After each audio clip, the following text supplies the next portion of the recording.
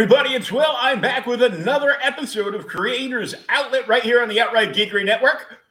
And we're joined today by our special guest, Will Caligan. Hey, how we doing? It's good to be here. How you doing, brother? I'm blessed, man. How about yourself? Thanks for having me. I appreciate you having me on the show. I'm coffeed. Yeah. And I got I can see a whole... I need the water to make the coffee, so...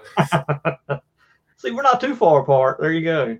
I see a whole bunch of cool collectibles behind you. Yeah, we're in my studio. This is my refuge, my messy the man cave. Well, except it ain't got nothing man in it. It's all toys. I'm a boy. I'm a little boy, You know, that's what you end up doing is growing up and then getting all the toys you wanted when you were a kid. And I mean, that's or you go back and buy all the toys you had that your parents or your grandparents got rid of in a yard sale where you were gone at school or in the service or whatever. Yeah, it just never goes away. It's like, dude, I got toys sitting in my floor that I haven't even. I mean, if you could see my floor, it's crazy. And my wife, it drives her crazy because she's a neat freak and she hates going towards my office because I know it's an artist thing. I don't know what it is, but like I kind of live in chaos. It looks like stuff is everywhere, but I know exactly where everything is. So if you moved it, and I tried to find it after you moved it, I wouldn't know where it's at. Like if you tried to put it in, or if you tried to organize it and actually did a good job organizing, I'd still lose it. I'd be like, well, I had it where I wanted it. So, yeah, I mean, it's a mess. I will say I do need to clean it up some, but I'm running out of room, man. It's like I get all these, I buy a bunch of Kickstarter indie books because I try to support indie guys. And I have a ton of art books, and I'm just running out of place and toys, of course. And I'm running out of space, man. It's like, what do you do? Like, what do you do with the stuff? It's like, I don't know. I'm gonna have to fit. And I hate rotating stuff in and out because once you rotate it out, you'll be sitting there going, man, I wish I had that toy sitting over there. Why did I move that out? Why did I pack it up? Now I got to go all the way back out to the shed and get it out, bring it out here, and I don't know. Maybe that's just me being lazy too. Well, I'm like Jones, and I'm like, oh man, I wish they would quit fighting in Washington and send those stimulus checks out. Man, they ain't ever. I got a toy. I'm a huge Planet of the Apes fan. Yeah, and I had a lot of the Migos and the play sets and various other action figures from, the 70s, early 80s stuff. But I never had any of the Migo Planet of the Apes figures or play sets. And I always wanted them. But my friend down the street, his little brother had them. Wow. So I always wanted the plastic Migo Batcave. You remember it? Oh, yeah. I mean, when I was a kid, that's what I wanted. And you just never could find it where we lived. And my mom even went searching for it, and she just never could find it. Like, it was just, and of course, back then, you couldn't order anything. Yeah, there was no interweb. There wasn't even a thought of the interweb back then. So, and it now they sell it though. You can buy it, but man, it's like I want to say it's like $125, and it's nothing but cardboard. Yeah, cardboard and plastic. Yeah, it's like, dude, this thing is not worth $125. I mean, I want it, but it's not worth $125. It's like, come on, man. You're playing on us old folks that now have money, and this is what we want. It's like you said, you wanted the Planet of the Apes thing. Mm. They're gonna jack the price up because they know you have that nostalgia love for it, and because remember the Star Trek playset, the one I've still got that. I've still got the Enterprise. I've got an original Enterprise. I'm missing the teleporter. with the transporter in it. Yeah, you hit the button and it stops, and man, that was awesome. That was awesome. That was great toys back then, though, man. I bought that probably about 25, 30 years ago. I bought that for $99 off a guy on eBay. Wow. Came with, I think, five original Mego figures, and the entire bridge was complete. The chairs, the center console, Kirk's chair, but it was missing, I think, one of the little slide things that would hang up to be like the scene on the planet they were, supposed to be going around. I wonder if they had to remake that thing. Like, it's got to be. I don't think they've remade it yet, but Mego's back, and because I got to meet Marty Abrams last November. I was covering the Rhode Island Comic-Con for Outright Geekery. And, I got to hang out with a bunch of cool people last year. I was hanging out with Neil Adams, Mike Grell, Graham Nolan, Bill McKay, Marty Abrams, Dr. Mego, talking to all those guys. So I found out last year about them, the deal that they had put together with CBS, because when they came back, they were like, well, we want to bring back some of our old line. And the Star Trek line was basically, the Star Trek and the superheroes were the two biggest things they ever did. Well, yeah. So what other? So I know they had the Planet of the Apes one, but yeah, I don't really remember them having another line, like another lineup. I know the superhero one was like everywhere. Yeah. They had Happy Days. Really? They had the old Happy Days line. They had a one shot with Sven Gulli, the horror guy, the horror host of the bad horror B movies there, and a few others. But when they came back, they had Star Trek, they had Bewitched, they had Charmed. Every old TV show they were putting figures out for, and I'm like, who's gonna? I can see certain ones like the 2-pack of Bewitched. I can see that, and a couple other. I heard some Wizard of Oz ones. They did Wizard of Oz, and we bought, and these were actually pretty new. We got them at Target not 6 months ago, maybe 7 months ago.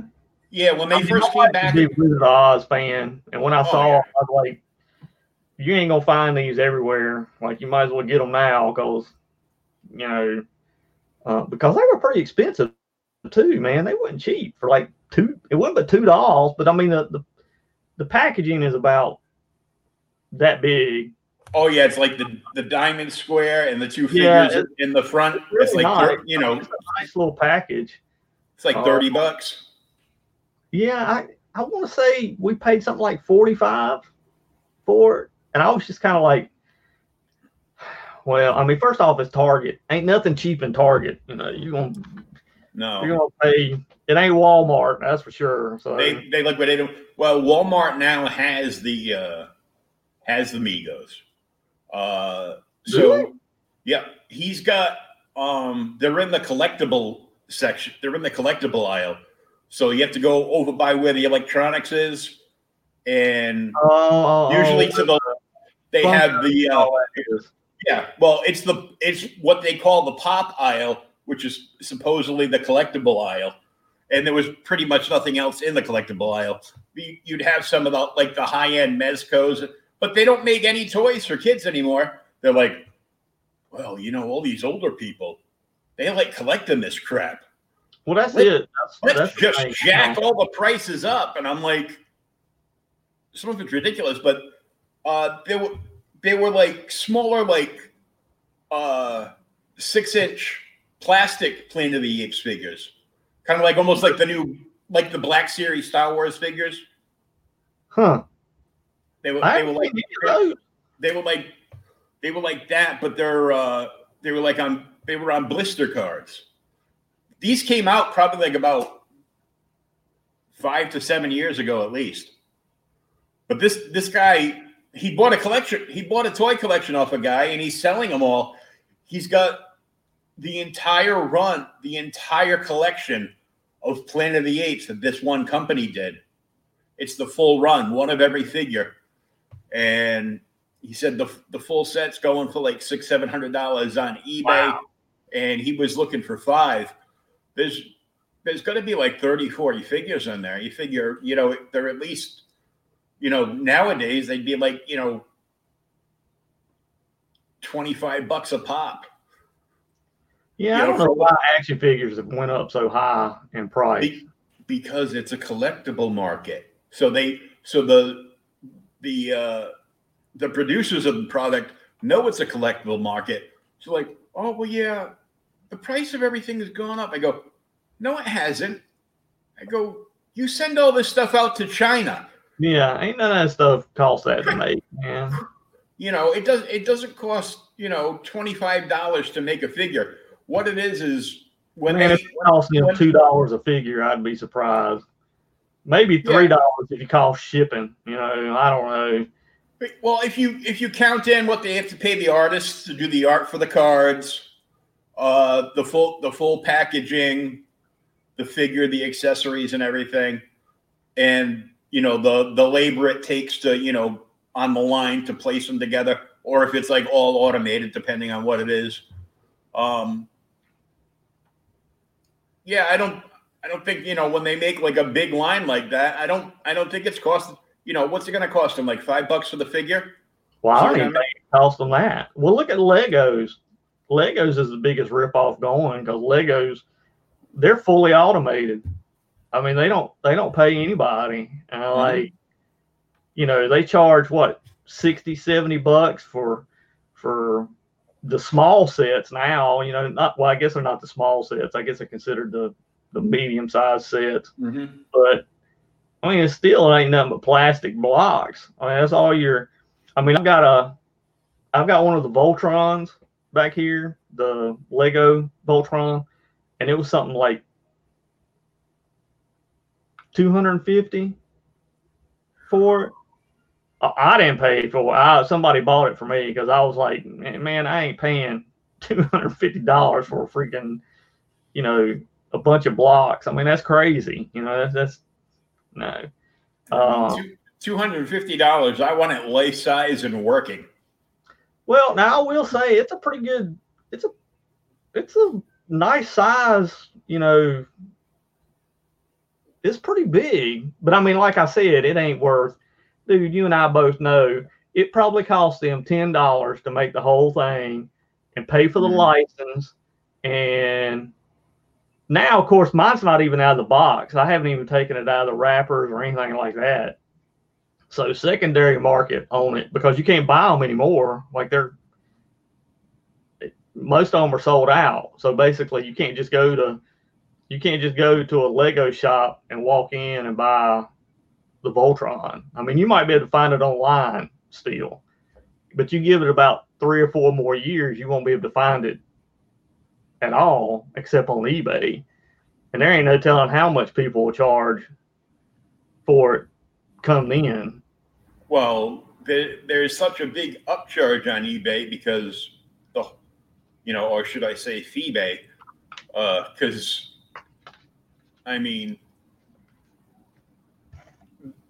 they offer that relist thing because I had a bunch of various comics that I had up there, and of course the only comics that sell on eBay are key issues. So if it's not a key issue, don't put it on eBay because nobody's going to buy it.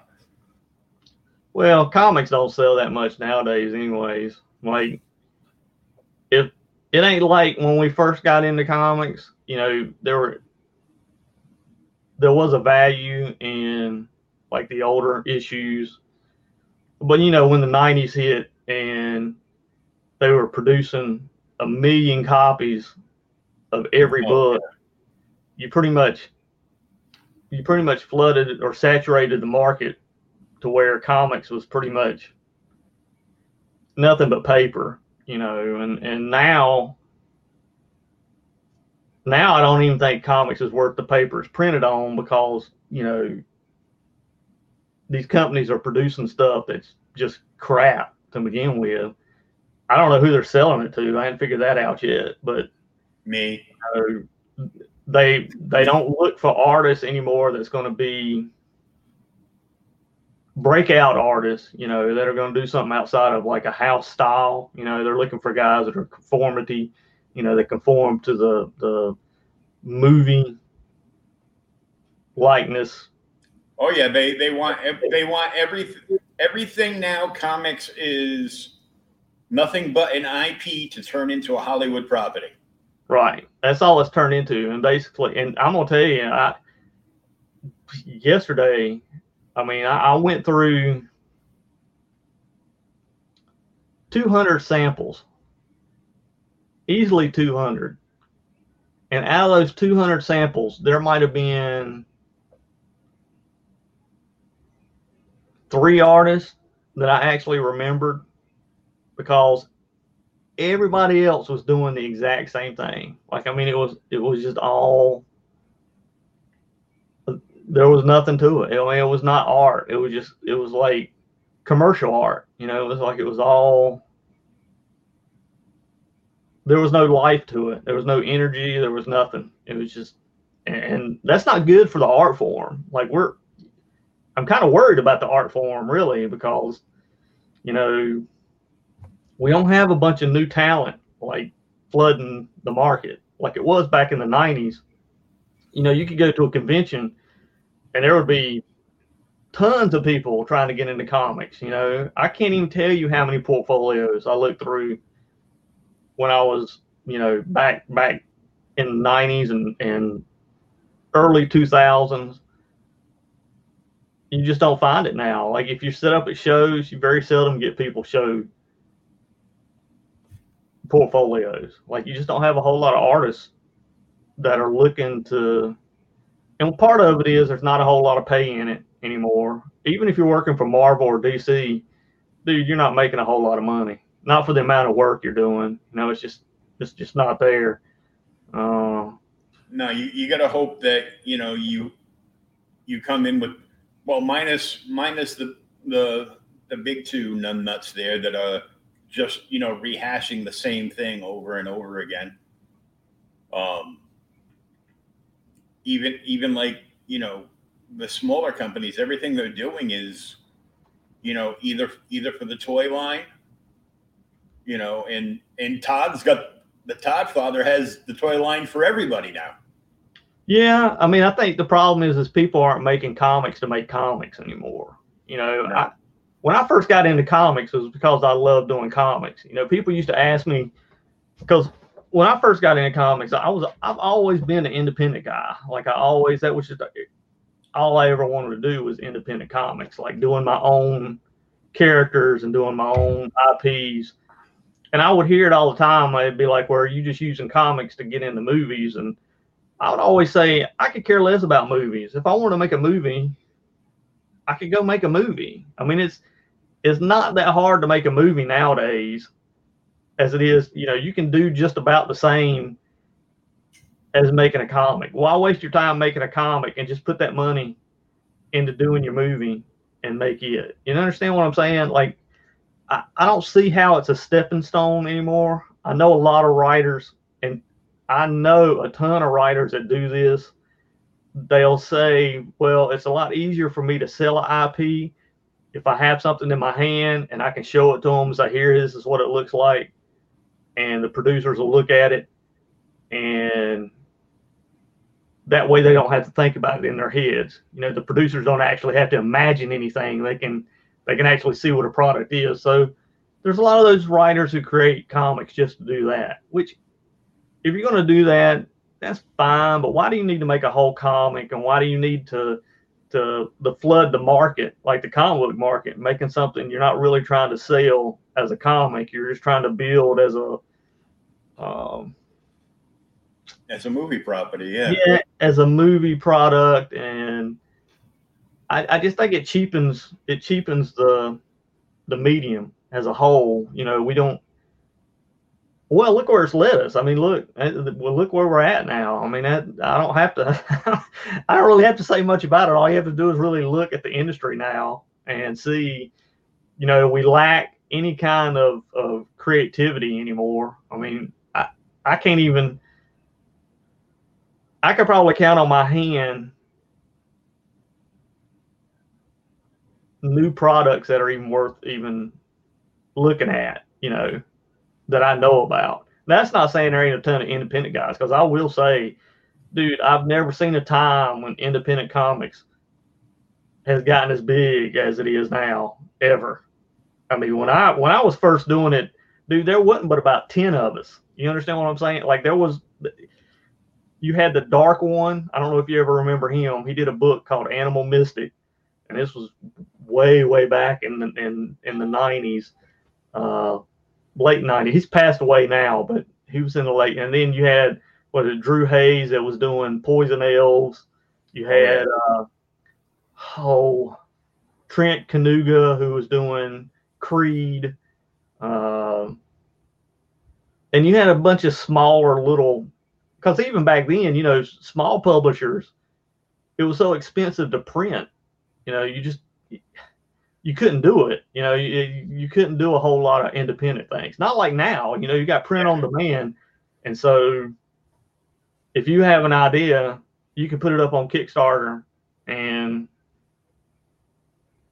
all you got to raise is $600 or $700, and you've paid for the print cost. So, it's nothing like it was back in the trench days, when you had to really, before the interweb. Yeah, you really had to love what you were doing, and low crawl through the trenches, and really love doing independent comics, because back then we got no love back then. I mean,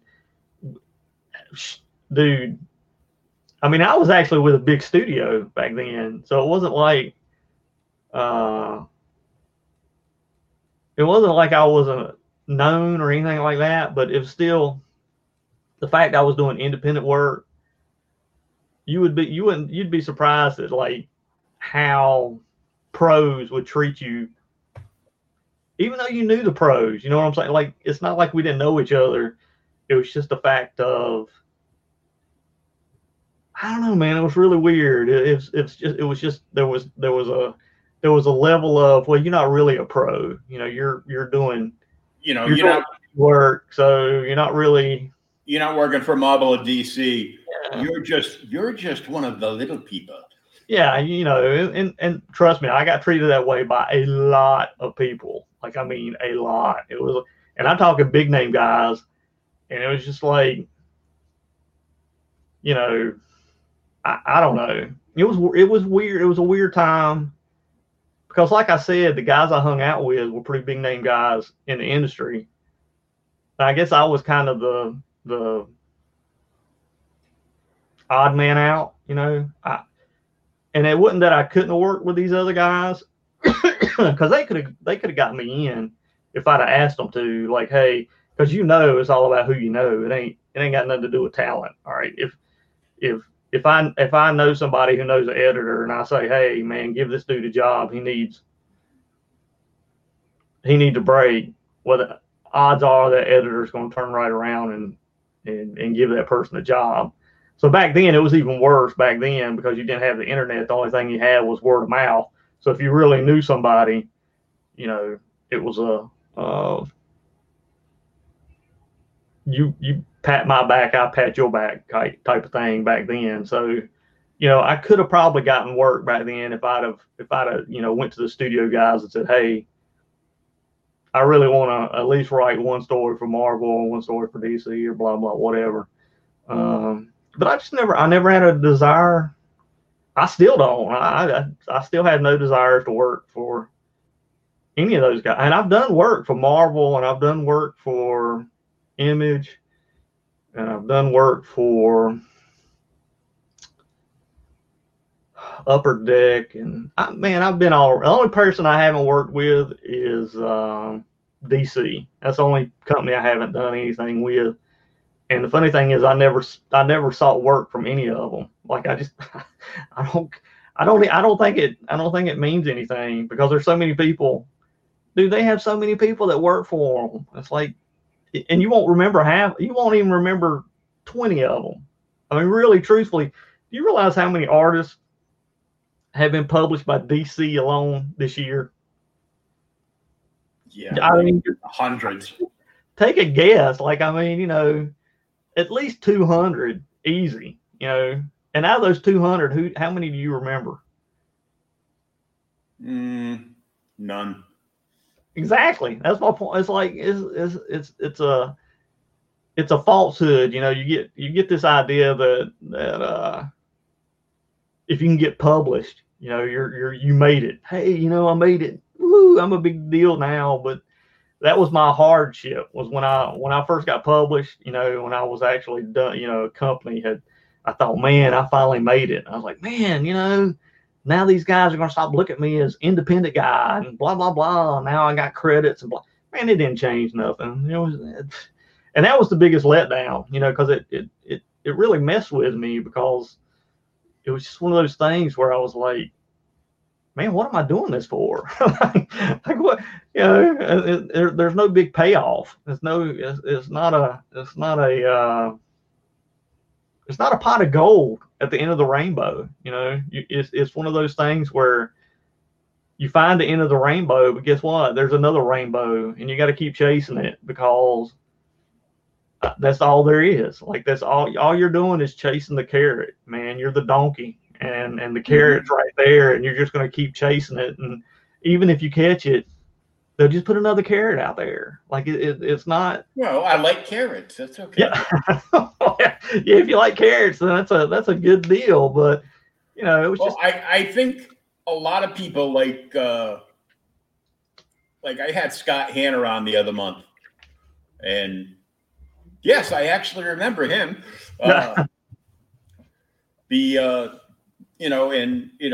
Chances are, if you've bought any mainstream comics in the last 20 years, you've got a slew of books that he did finishes on, and sometimes, full art. But the way he talked about it, he goes, things fell into his lap. Somebody gave him a break at Marvel, and he was on Spider-Man for like the longest time. And then, he caught a break over at DC, and Bob Harris, who sadly got the chopping block the other week when they cut 30% of their editorial staff. It's gonna get worse before it gets better. I can tell you that. I mean, oh well, I love Jim Lee, the person and the talent, but he's just a corporate puppet now. Yeah, I was getting ready to say he's not. They all live in their own glass chambers, man. It's like they again. I go back to you no longer push creativity. You understand what I'm saying? Like, that's not what's pushed anymore in the industry. Like back when Jim, and that's kind of what's sad about Jim Lee, is because back when Jim Lee was around, that's what was pushed. Which, hey, we want an artist who stands out. If they'd have never pushed Jim Lee that way, you'd have never had Image, and Jim Lee would never be where he is today. But it's like, he's just the opposite. Like, he doesn't do the same thing that was done for him. It's just really weird. I don't know. And it's the same thing with like Joe Quesada. I used to say that when Joe Quesada was running Marvel, hands-on Marvel. I mean, he's still running Marvel, but you understand what I'm saying. Like, because he was the first one who said, we want a house style. We want everybody to draw exactly the same way, and it's going to be this movie likeness, realistic stuff. And everybody's going to be able to go into this was his words, he said everybody's going to go into a comic shop and they can pick up any Marvel book and they'll be sure that it's still going to look the same from any other book.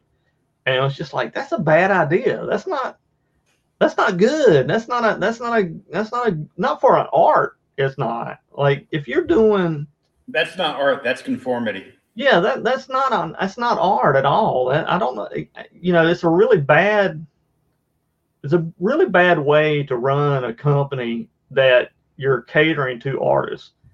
And I'm saying that even with writers, you know, I know for me, whenever I script a book, I feed off of what the artist does. You know, if the art sucks, then odds are I'm not gonna script it as well as I could if I was excited about the art. And that was kind of what I was talking to you earlier. Like I went through those 200 submissions, and it was just like these guys were using techniques that they didn't know how to use. Like they were using, you know, they were dropping blacks and they were using feathering and they were using cross hatching, but they didn't understand why these techniques existed. You know, back in the day, they existed because of the way print was. Okay. You don't even have to use feather and cross hatching now because of the way coloring has advanced and print has advanced. It's so much different. You know, you don't have, I'm not saying not to use the technique, but I'm saying it's not used for the same thing as it was back then. And a lot of times these artists will look at people like Neil Adams and Al Williamson and Bernie Wrightson and some of these older guys that really knew how to drop blacks and use darks, and they'll try to emulate them, but they don't know how these guys are actually, they don't know why they're actually doing what they're doing. They just look at it and go, man, this is cool, and they try to emulate it, and it doesn't work out the same. And it comes across as muddy. Like, and I'm sure you've seen like pieces that'll come to you and it'll look muddy. You know, you'll just go, why does this look so? I can't. It's almost like you go, I can't put my finger on it. It just looks muddy. You know, and that's usually what it is they're using techniques that they don't know they don't know the medium. They just don't understand. And that's what I'm saying is we're not raising artists anymore in the industry that actually understand the medium. You know, artists. They're pushing all the artists with the pretty popular style, but you know, I have yet to see one of these guys do something called sequential art, because they're too good to do anything but a cover they get paid big money for, so then they can sit in a long line at a convention and get, you know, $25 to $50 a whack every time they sign it.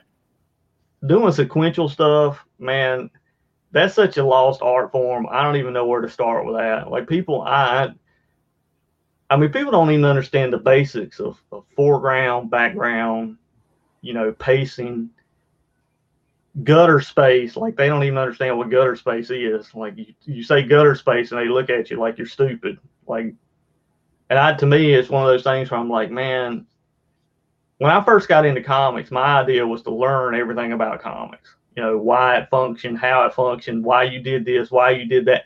You know, in my studio, I was blessed enough to where I worked with pencilers, inkers, and colorists. You know, I studied under all of them. Like I didn't just go, man, I'm gonna be a penciler, so I'm gonna study my pencils. No, I went to my inker and I was like, teach me how to ink too, you know, and then then I went to my colorist and was like, teach me how to color. You know, I want to know all of it. Like I know, and only that too, I always felt like if you're gonna sit behind the table and you're gonna critique people, you need to know what you're talking about. Like don't critique, because I have been around so many artists that will critique something and have no idea what they're critiquing. Like they're blowing smoke.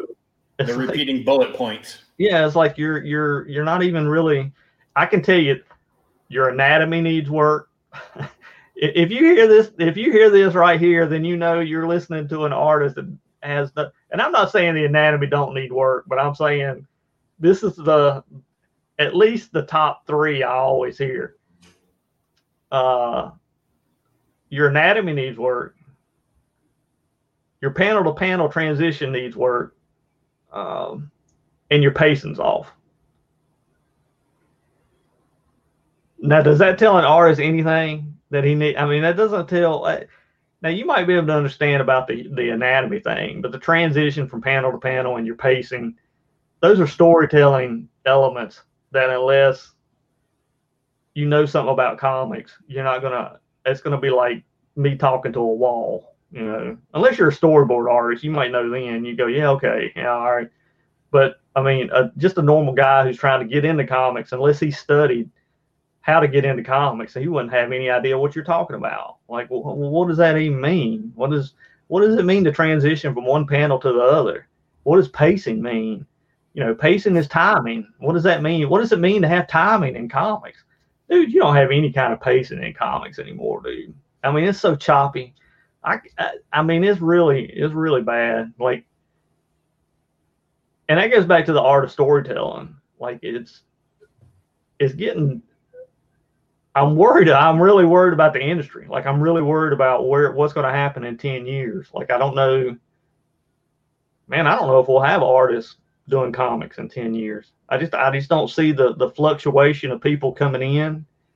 Because first off, most people can make more money doing character designs for you know, games, or you can do storyboarding for Hollywood, any kind of, you know, TV or commercials, or I mean, dude, I can make a buttload more money doing storyboards than I ever could doing comics. I mean, I literally could sit down and do storyboards for a day and make as much in a day as I do a whole month doing comic book stuff.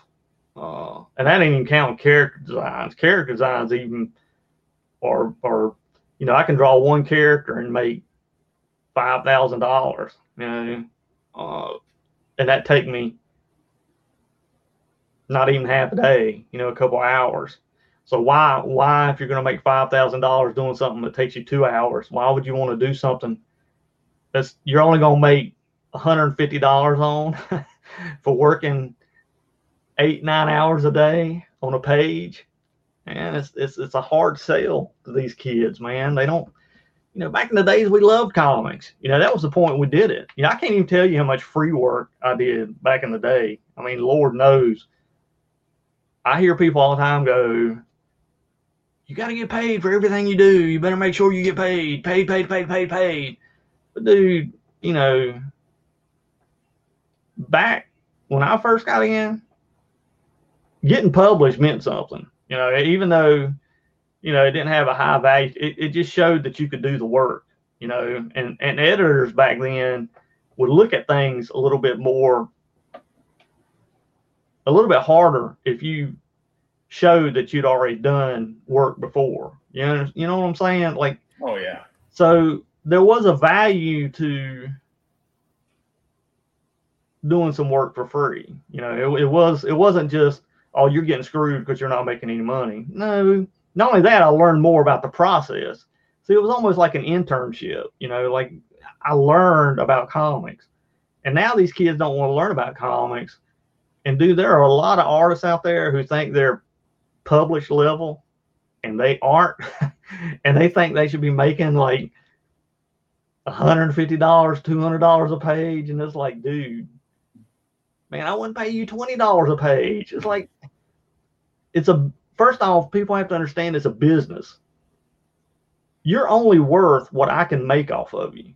That's the bottom line. I'm not trying to be ugly to anybody. I'm not trying to, you know, you can't come at me, well, my time is worth, no, your time might be that valuable to you, but I'm talking about the consumer, and I'm talking about the people who's going to put money back in my pocket so I can keep paying people to do work, you know, and your value comes from them, not from me. Like that's where it's the business aspect comes into play.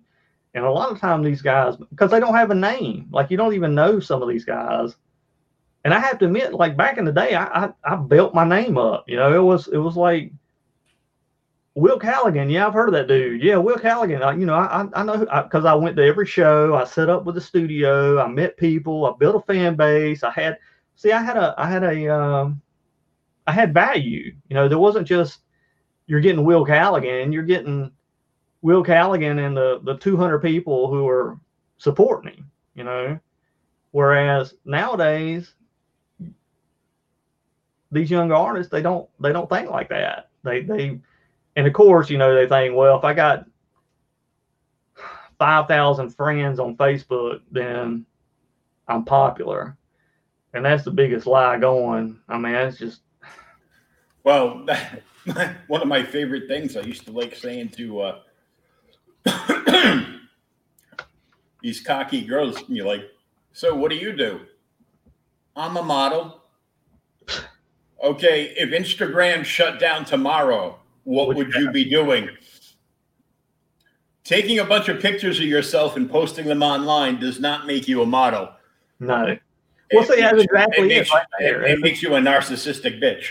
Right. That's exactly it right there. It's like, that's the whole problem right there. Is what, you know, look, just because, you know, you get 15 likes on a sketch you did 2 days ago does not mean those 15 people are going to go out and buy something from you because it has your picture. No, that's not the way it works. Okay.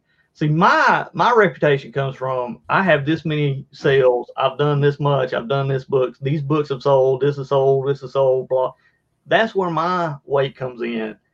When you come at me with like, well, I got 15 people on Facebook who like my stuff, so I must be doing something right. Dude, no. See, that's where we live in a world of fantasy, man. You, and I'm not trying to downplay the support you get from Facebook and that kind of thing. But what I am saying is a lot of times people will exaggerate that help to where they really in their head thinks it's more than what it really is, you know, like they think it's the real world.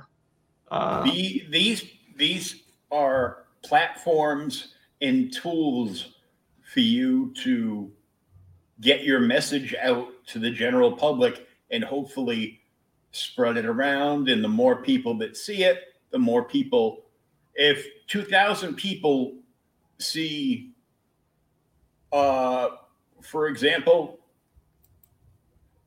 this. Yeah. And they're like, that's cool. What's that from?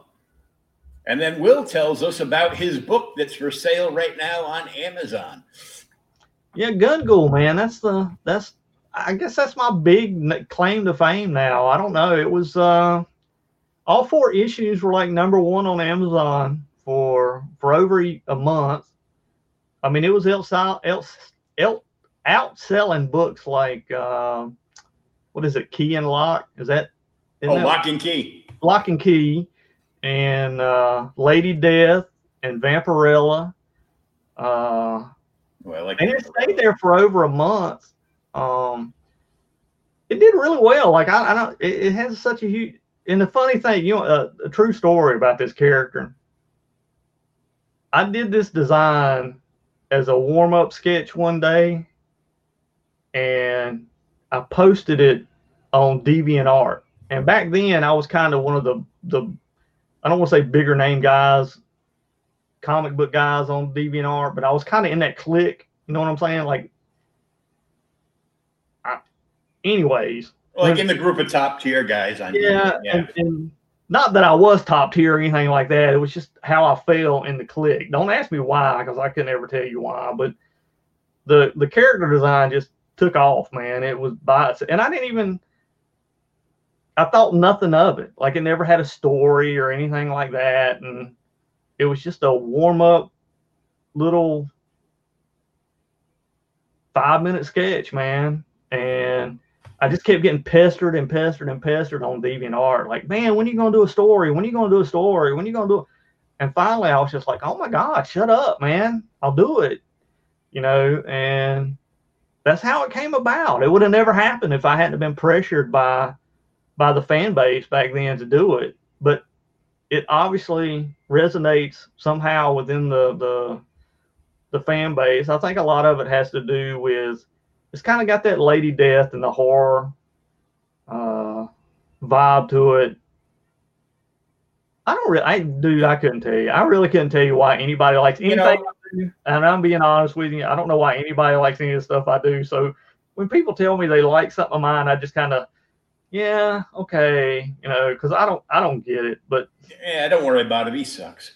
Yeah, I mean, I'm just it's weird for me because again, I go back to me, this character was nothing more than something I'd have thrown away. I wouldn't even. It was on like a little piece of typing paper that I just happened to have on my drawing board that I just doodled it on. But I mean, it was a pretty finished piece when I did it. But it was still one of those things. It was just kind of like, I didn't even have a name for the character to begin with. I just kind of put up, here's a random character I did. And then I even put it in the description. I was like, I might call it Gungool. I don't know. Sounds kind of cool. I don't know. And then everybody was like, oh my God, that's the coolest thing ever. Blah, blah. And I mean, my point to this is you just never know what's really going to excite people.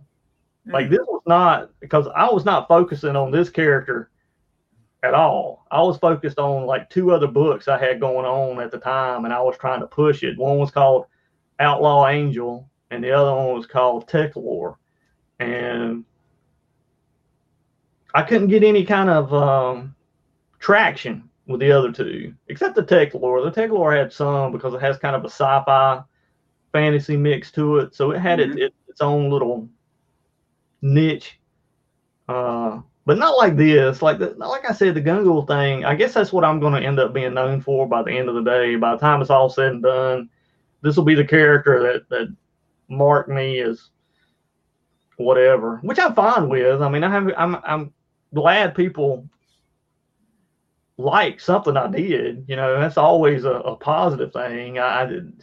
It's like I said, it's just weird to me that out of all the characters I spent all this time on, like, you have to know what I'm talking. Like, you spend all this time on creating something, and you're like, "Oh my God, this is going to be the greatest thing ever." And then this one thing you didn't even spend 5 minutes on turns out to be, the golden egg that the goose laid. Yeah. Kind of like, well, it's just weird. I mean, I love the character. Don't get me wrong, I love it, and I love the design. I think I happened to just hit something that was, I don't know. You tell me. You're looking at it. It's up to me because I'm so. It's a cool design. It's got like a little bit of a manga feel to it, and reminds me of a cross between Ghost from Dark Horse.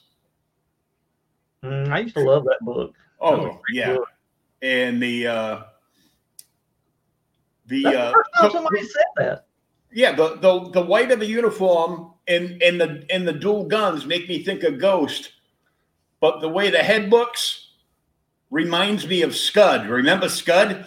I used to love Scud too, way back in the day, man. See, that's another small indie guy back in the day that was actually doing independent books, and you couldn't hardly ever find those books either. And he was popular, man. Scud was like big, I probably have like 1 or 2 issues in my collection, and that's my big thing. I'm trying to, because being disabled and everything, I'm in a bunch of programs. But before this happened to me, and we were talking about this pre-show, but a buddy of mine that I worked with at the club was nice enough to take all my comics and all my collectibles, clothes, like a whole slew of stuff, all my daughter's stuff, and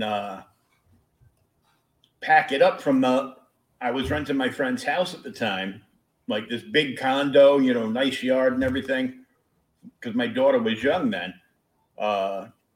And he packed it up and he brought it next day over to his house, and he's got like one of those long storage cubicles that sits like in his backyard, because he repairs and resells bicycles on the side. So, But, you know, now all my stuff's in the way, so he can't get to his bicycles. It's all packed into his garage, into the rafters of his garage, you know, everywhere. So I'm like trying to get it back. And every time I've tried to make arrangements to get it back, either because I'm in Mass and he's in Rhode Island. So either Rhode Island shuts down and be like, nobody from out of state can come here. Why? Because of the COVID? Yeah, that and Donald Trump's still president. Oh, okay. Yeah, man. Yeah. Some crap going on, dude. I'm gonna tell you right now, I never thought I'd live in a time we're living in. It's beyond me. I remember a time when politics wasn't in everything. You remember that? Like, it was just you voted and that was it. You know, it wasn't a lifestyle.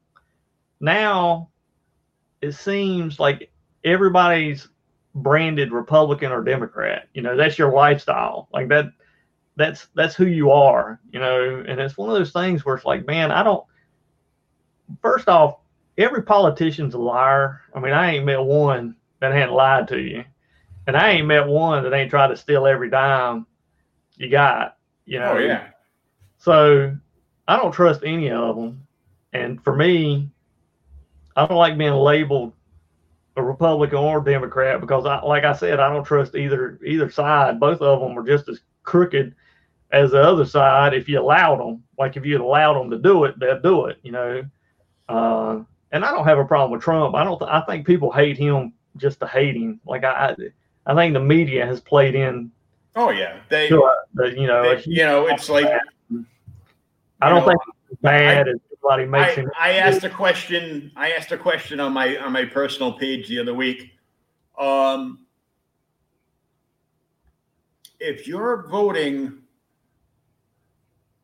for Joe Biden, give me one reason that doesn't say Orange Man bad. Oh yeah, that doesn't exist. And it's all, you know, no. Well, I hate him. Oh, because you were programmed to hate him? Because he actually came through with promises that he promised before he got elected in? Well, yeah, and, you know, I hear he's a racist all the time. Like, to me, that's the big argument I get is like, well, he's just a racist. He hates people. And I don't see it. Like, I'm just kind of like, dude, he's gotten more black people out of prison than any other freaking president. He's done more for black colleges than any other freaking president. If he was racist, why would he do these things? Like, well, I don't understand. Yeah. I don't understand the logic behind some of the stuff that's like.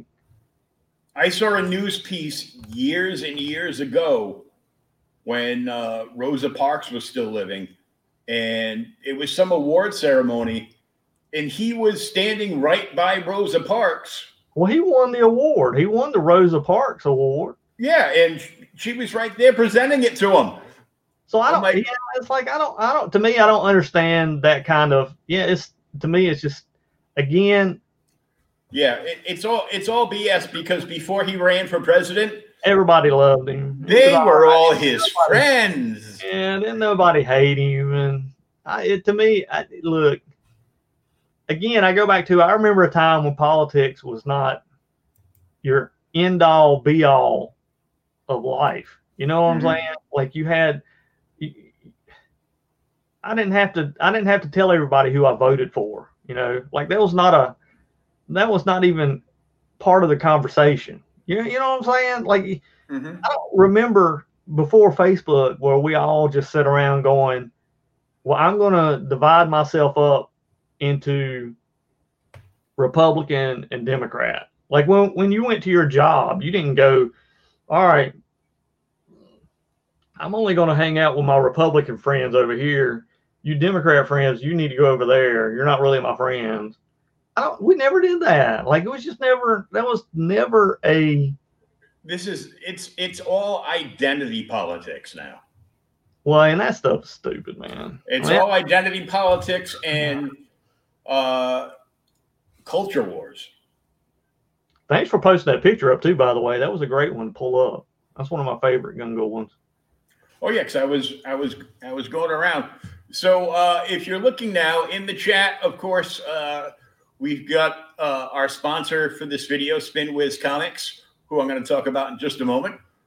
There's a link for SpinWiz Comics at the top.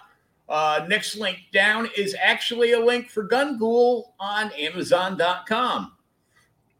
Yay, go buy it. Help us out. We're independent guys. We love doing good stories. You ain't got to take my word for it, too. You can look at all the Gun Ghoul has zounds of 5-star reviews written up on Amazon. Go read.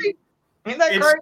I'm like, wow. I'm shocked myself. Like I'm always waiting for the one person to get on there to blow me up. Like, oh my God, this thing sucks. Who was it that created this crappy thing? But I it's crazy. It's like I'm very blessed that it was accepted the way it was. And if you've never heard of Gun Ghoul, get over to Amazon and buy and read the best comic you never heard of. Man, yeah, if you ain't heard of it, then I ain't doing my job right. Like, I failed somewhere. Like, man, I'm gonna have to get out more or something, because it used to be everywhere, literally. Back in the day, when DeviantArt was pretty big, it was a whole lot easier for artists to get like your products out to people, because you could get other artists, to draw your character, and then it would pop up on their friends list as well as your friends list, and it just got cross-pollination. Yeah, you got that cross-pollination thing, and it was a lot better on DeviantArt than it is Facebook for whatever reason. I don't know why, but you could get things to really blow up on DeviantArt. It wouldn't take much of nothing, 4 or 5 artists, and you're all over the place. I wished it was still that way over there, but DeviantArt's kind of died. But man, that was the greatest. That was where you could really, marketing wise, that was a great marketing tool back then. That's probably where I made the majority of my money when I was first getting into doing art. And man, I can't tell you how many independent comic covers I did, and pinups, and man, good, great. But again, that went all back to DeviantArt. Back then, there was such a huge comic book base back then. Like now, I think it's turned more into, I don't want to say manga, because they're not really doing manga. They're doing like these little screenshot anime pics, where they do just one illustration, and that's pretty much all they do. They're not doing any kind of storytelling or anything like that. It's like, here, look at my sketch. Yeah, pretty much. It's like it's not like, dude, it's not like, and they're like, oh, cool, next. Yeah, it's not like it used to be. There was so much energy. Again, it goes back to what I kind of said in the very beginning. Back in the day, the artists had so much energy, and there was just so much, fluctuation between artists. Like, you might like my style, but my style was so much different from so-and-so style. It was just night and day, and you just don't see that anymore. Like, you don't see that kind of, even on Facebook, you don't see that kind of stuff. Like, I really, dude, I bet I could count on my hand how many people draw kind of in the same style I do. I mean, it ain't, and that's mainly because, I do more animated, cartoony type stuff. But the industry has went so heavily on the realistic style and realistic, which I don't really understand why they went that way. It is what it is. To me, you're working in a medium where you can do anything. Okay, you're only hampered by your imagination.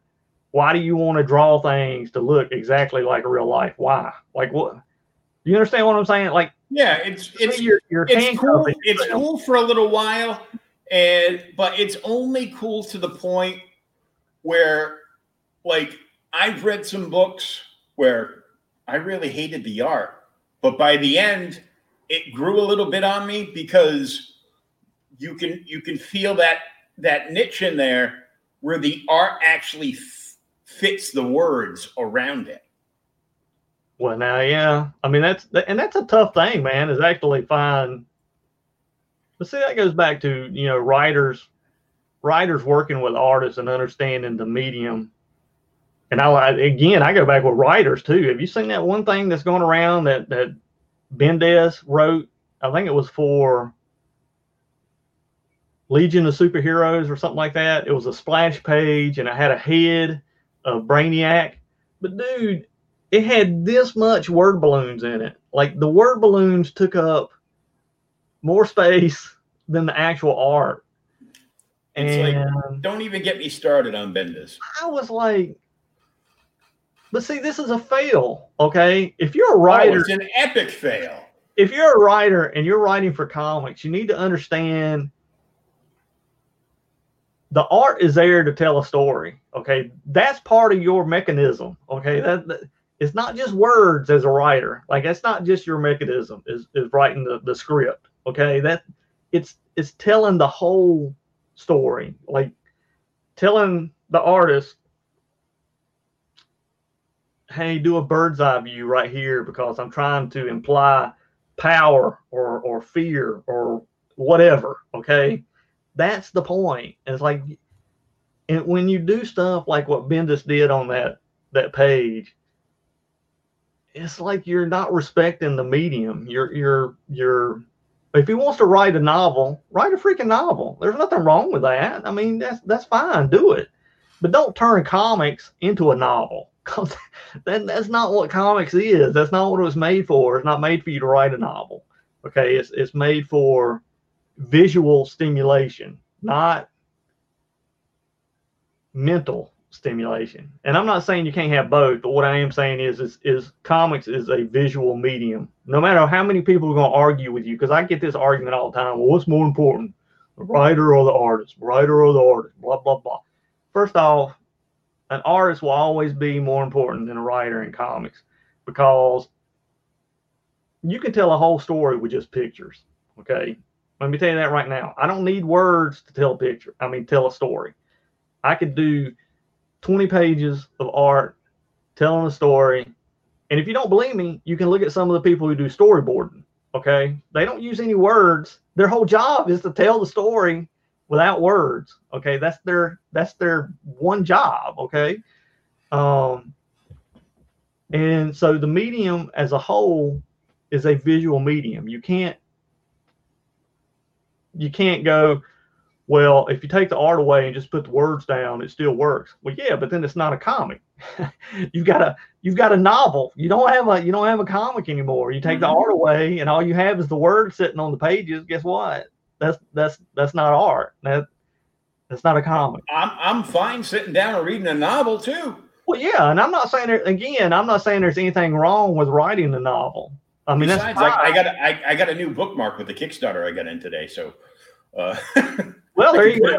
I can put it right in the novel. So, well, and again, I novels are great. I mean, it's knowing your medium. If you're going to write a novel, then write a novel. I mean, there's plenty of people, like you said, there's plenty of people that'll read novels. Dude, I buy Mike Barron's novels all the time. Anything he does, I buy it. So it's like novels are great, but to think that you're going to do comics and make it into a novel, it don't work. You're killing the medium is what you're doing. It's like, not to mention the hard work that the artist actually put doing that page. It probably took him 6 to 7 hours to draw, and you just covered it all up so nobody can see it. I mean, it's kind of a smack in the face to the artist. That's kind of like, screw you. I don't really think your work is enough. I'm gonna, and I'm not a huge Bendis fan anyways. I think he's kind of. I've been a DC kid since 1974. And the first team comic book I ever bought off the spinner rack was Superboy and the Legion of Superheroes, and I fell in love with those characters and the stories. You know, in the 70s, it's like it was great. It was like, you know, straight up adventure, character development. You know, it was wonderful stuff. And Bendis comes in with Mr. Hooker by Crook and turns the entire book into a diversity training session. Well, the problem, man, see, DC has the greatest superheroes of anybody. I mean, look, and I'm not putting anything against Marvel, because I think Marvel have their own. They are more social commentary than DC. DC is more like fantasy superhero stuff. Mm-hmm. Marvel is more realistic superhero stuff. And I don't mean they have to sell realistic, but I mean they play on more realistic ideas like racism and you know, whatever's going on in the culture at the time. I mean, that's what X-Men was all about. You know, that. Oh yeah. You know, that it was a social commentary of what was going on at the time. And you know, even the stuff like Captain America, it was a political statement as well as a superhero. But you see, when you have stuff like Superman and Batman, those things were never really geared towards anything other than entertainment and setting a value of what a hero is. And see, I think that's the biggest difference between DC and Marvel. And a lot of times when people compare the two, I'm kind of like, you're kind of comparing apples and oranges. You know, it's like that. Yeah, they do superhero books, but they're not the same. Like it's not even close. You know, it's not like here's a fine example. And a lot of times people get them messed up, but this is my opinion on things. Batman is a vigilante, obviously. That's what he is.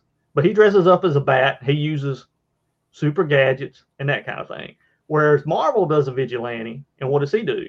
Well, he doesn't dress up as a bat. He puts a big skull on his chest and carries guns and kills people. Okay, that's more realistic. All right, it's more realistic that a vigilante would pack an AK-47 and start shooting and killing criminals than a guy dressing up as a bat and using gadgets and not killing people. You know, that's the way you can see the difference between the two. You know, and I think somewhere along the lines it's just gotten lost. Like people think they're competing against one another, and it's like, dude, they're not really competing against each other, because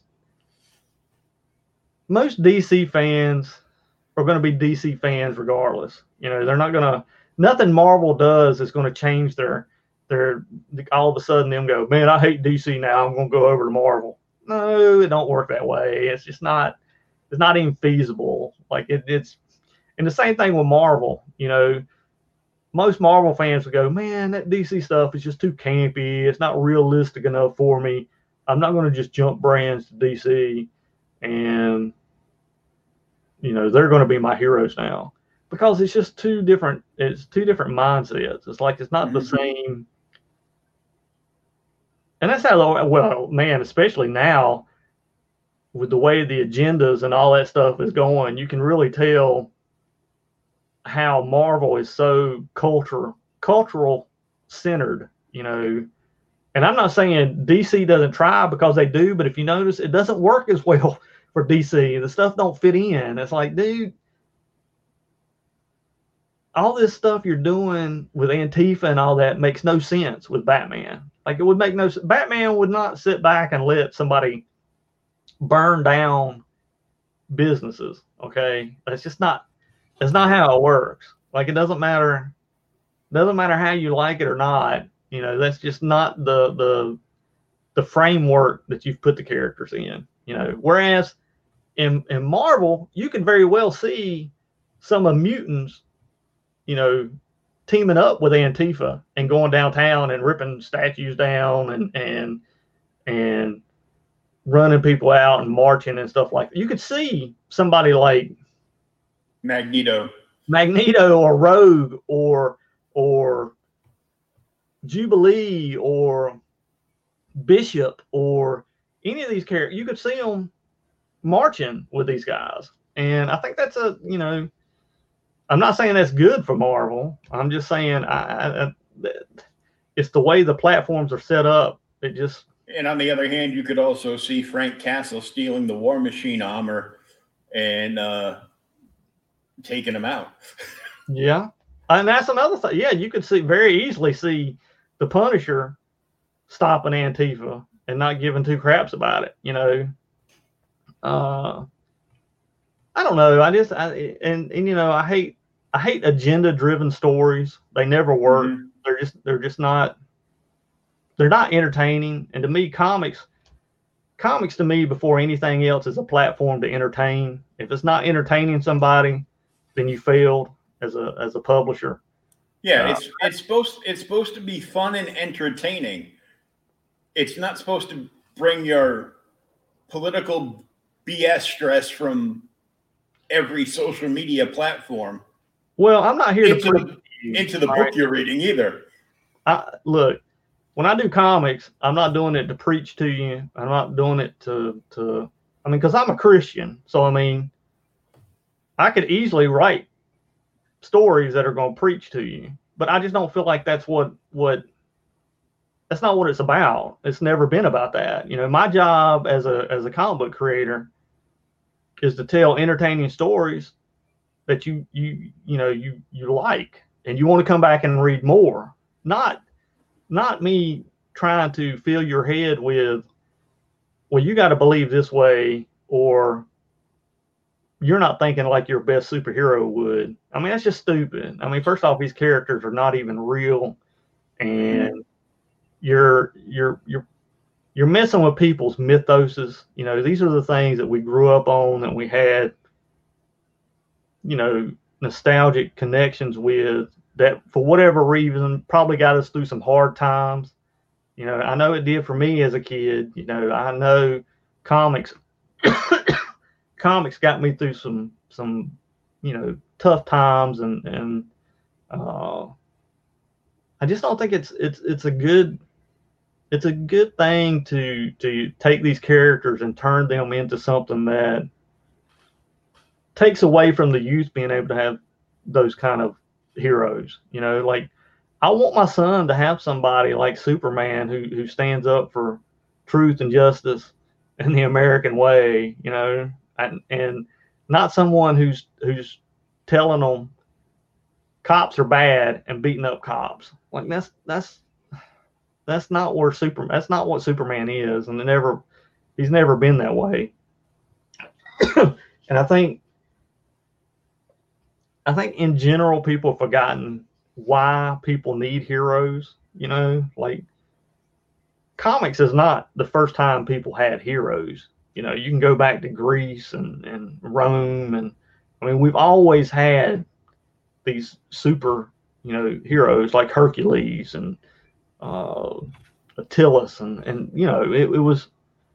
it's always someone, and they were there to give us something to strive for, to be that standard of human being, something that we knew we never could truly reach, but it was still a plateau that it was embedded in us that this is a good thing. It's not a bad thing. It's a good mentality for us to have these kind of morals and heroes. If we don't have heroes, then look, all you gotta do is go downtown to just about anywhere now and look and see what's going on.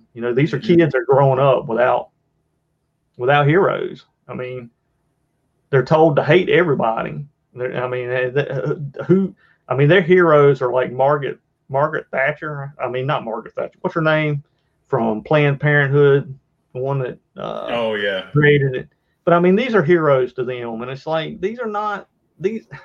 They're humans, okay, and they make mistakes, and this is not people, to base your moral philosophies on because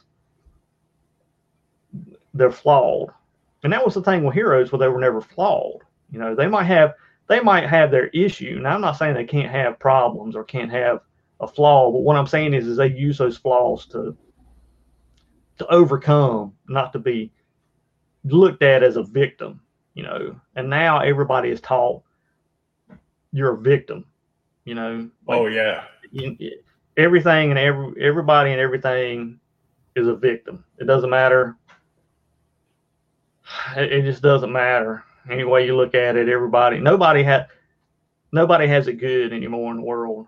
I mean, it's the craziest thing to me. We live in a country, and a lot of this has to do because people have never been outside of the U.S. And I personally believe some of these kids need to be shipped to the Middle East for about 2 months and let them see what it's like to live in the Middle East for about 2 months. It's like, go to one of these socialist countries that you're trying to turn my country into. Right. It's like, and then come back and tell me how bad you got it here. Because I'm going to tell you right now, I mean, I lived in Saudi Arabia for 9 months. And I'm going to tell you, Americans have no clue as to how good they got it. Like, you're just being stupid, you know. When you talk about racism and that kind of thing, it's like most races in these Middle Eastern countries, if you ain't Saudi Arabian, you're going to be disliked. Okay, I don't give a crap if your skin color is black, white, pink, yellow, whatever. If you ain't, they ain't gonna like you. And it's not just Saudi Arabia. Like, if you go to Korea, you know, I lived in South Korea for over a year and a half, and the Asian culture in general really has a dislike of other races. You know, they're pretty, if you're going to marry, you marry within your if you're a Korean, you're going to marry a Korean. All right. You better not come home with an American husband, because, you know, that ain't going to work out, which I don't have a problem with. It's like, you know, that's fine. That's their culture. That's the way they do it. And that's what I'm saying is people get so touchy nowadays about race and all this. Like, live some, go somewhere and live, see how things are done and how people actually live. They're offended by everything. Yeah, it's like you'll learn that people are not doing things to offend you as much as you think they are. Like, they're just doing it because they live, and that's how they live. It's like, it's not a slap in your face. It's not a, I hate these people, I hate that people, no, it's a, look, we've lived this way for 2,000 years. We're going to continue living this way for 2,000 more, whether you like it or not, or whether or not you think it's right or not. See, that's the other thing is too, is like, it's like, who are you to tell these people they're wrong and doing what they're doing? It's like, I don't know. It's just, and I know in America we live in this melting pot, and that's part of the problem is we don't really have an identity. You know, we don't have like, our country's not white, our country's not black, our country's not Latino, our country's not, you know, we're a melting pot of all things. So we just assume everybody's a melting pot, you know, and that is the farthest thing from the truth that there is.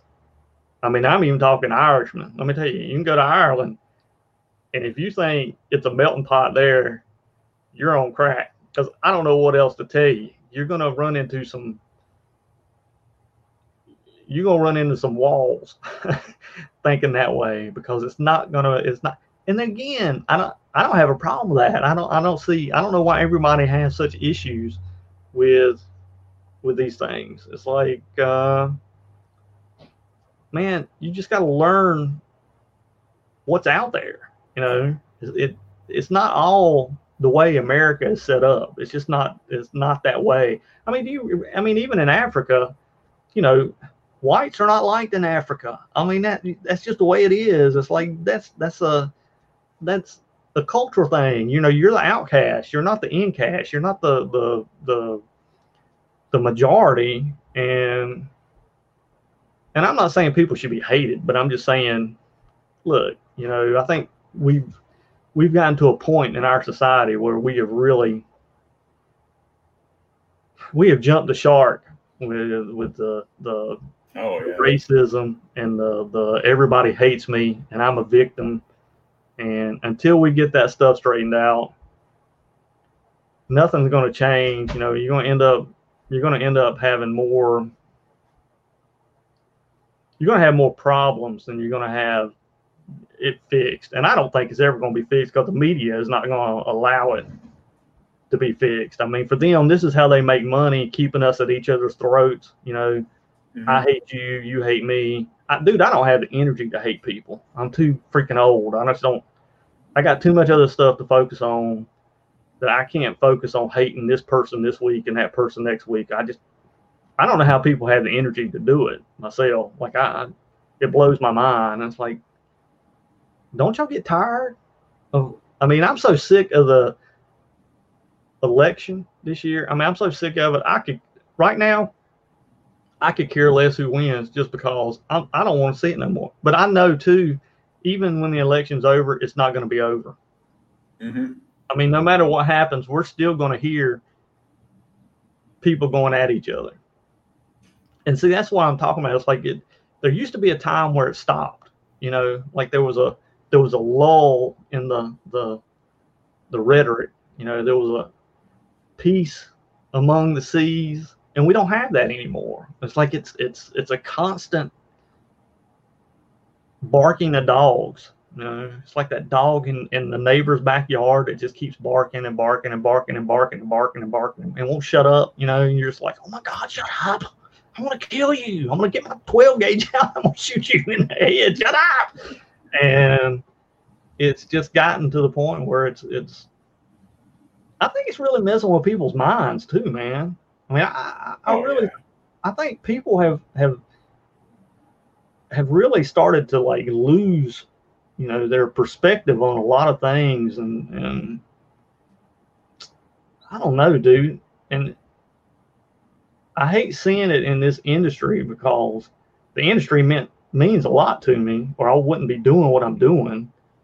Because I'm not doing it for the money. I can tell you that right now. You know, I'll probably sink more money into it than I ever got out of it, which is fine because, again, it goes back to the industry did so much for me growing up, and it's done so much for me too as an adult. You know, it's formed who I am and a lot of my thoughts and a lot of my dreams and you know, desires. And it's just one of those things where I think that the industry is just, man, it's losing its power. You know what I'm saying? Like it's and I think a lot of it has to do with, I think, what we were talking about before, you know, with the agenda and people pushing things that really, I don't know why you know, the whole LGBT agenda that's being pushed, and that's a hard agenda, man. I'm gonna tell you, I've never seen a group of people who push harder than the LGBT ever. And anything I've ever dealt with, they are by far to be a 3% of the whole population of the world. I mean, they have more power and more push than any group. And I'm saying even as from a Christian, you know, I used to think Christians, you know, used to have the power to shut people down. You remember back in the day, back in the 80s, you had people like Jerry Falwell and all those guys that could, you know, we're going to ban this rap song because it's blah, blah, blah, and blah, blah, blah. And, you know, they could shut things down. Christians don't have that power now. Now it's on the other foot. You know, now the LGBT has that cancel culture where they can go, you know, this person hates homosexuals or homophobe or whatever, and that's pretty much it for you. You know, that's your business is done. And it's crazy to me how much power we give people. You know what I'm saying? Like how much influence and power we give others over us. It's strange to me. It's like, I don't know. I mean, as a creator, we shouldn't be that way. And I think that's what's going on with DC and Marvel. You know, they're hiring these people who really don't love comics. They don't love the medium. What they want to do is tell these stories that have these agenda-driven, causes, that really aren't good stories. They're not good like stories. That cover that they released for Wonder Woman 84, where she was a heavy-set Latino, small-chested, and looks like she's got the Amtrak caboose on the backside, and it's like, well, this is a brave cover. This is a realistic Wonder Woman. I go, yeah, that was horrible. That was horrible. I don't know what they were.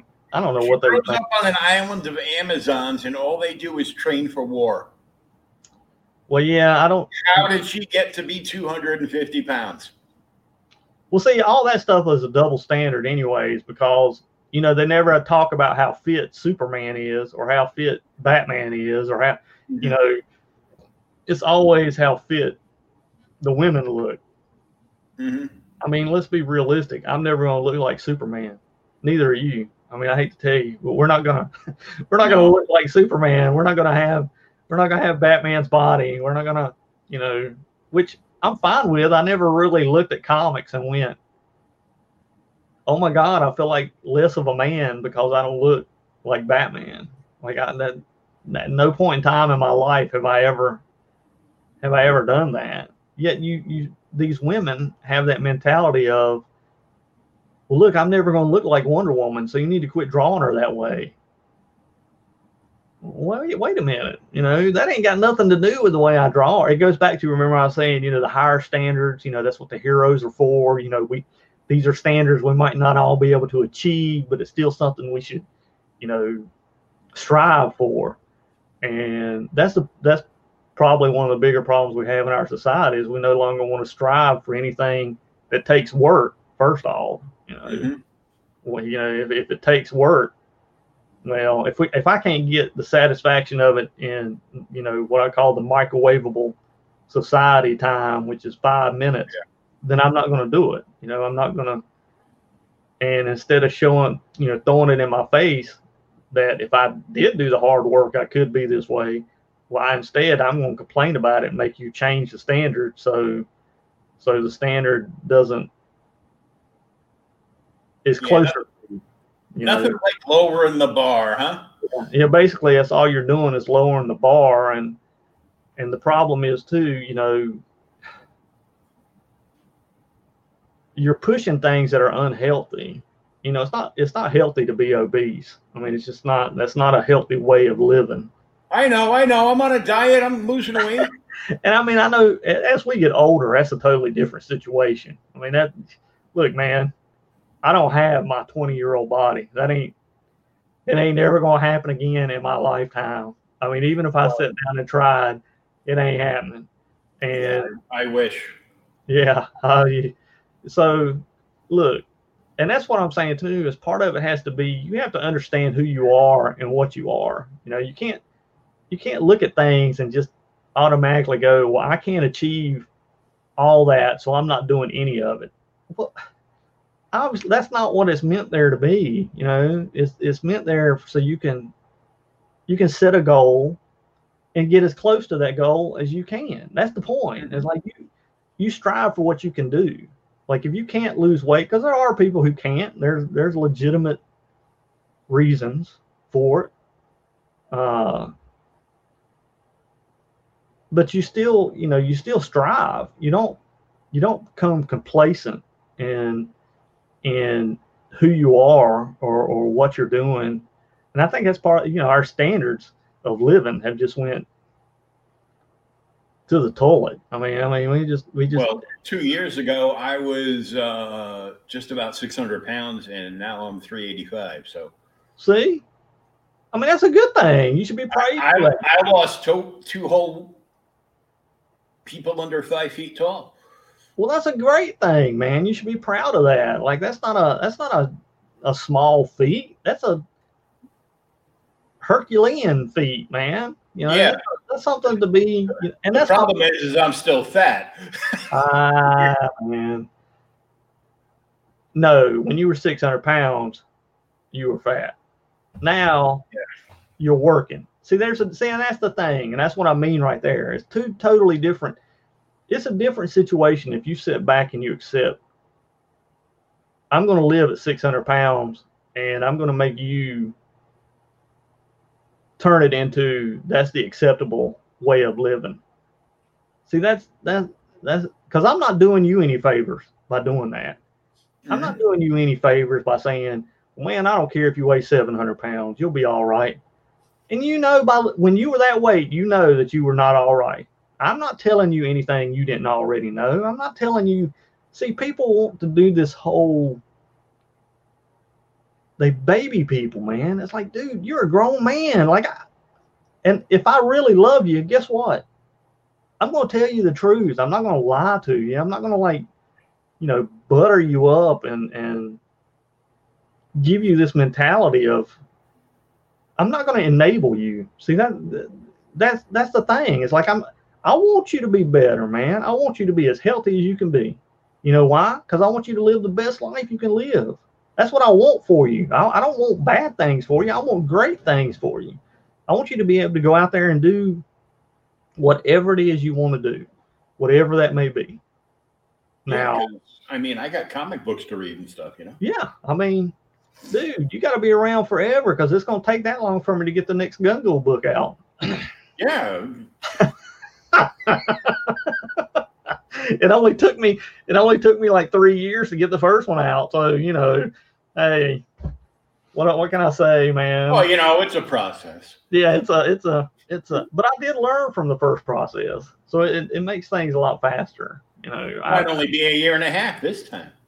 Yeah. Yeah. Actually, I'm already 3 issues in. We only have an issue and a half left to finish. And the second series will be done. And then I have another one shot with the character coming out probably in the next 2 or 3 months. And all this stuff you can find out about by liking the next link down there. See, that was a good intro. On Facebook. That was a great intro. See, there you go. Oh, good. Yeah, 35 years of DJ didn't go to hell. We post all our stuff on Facebook.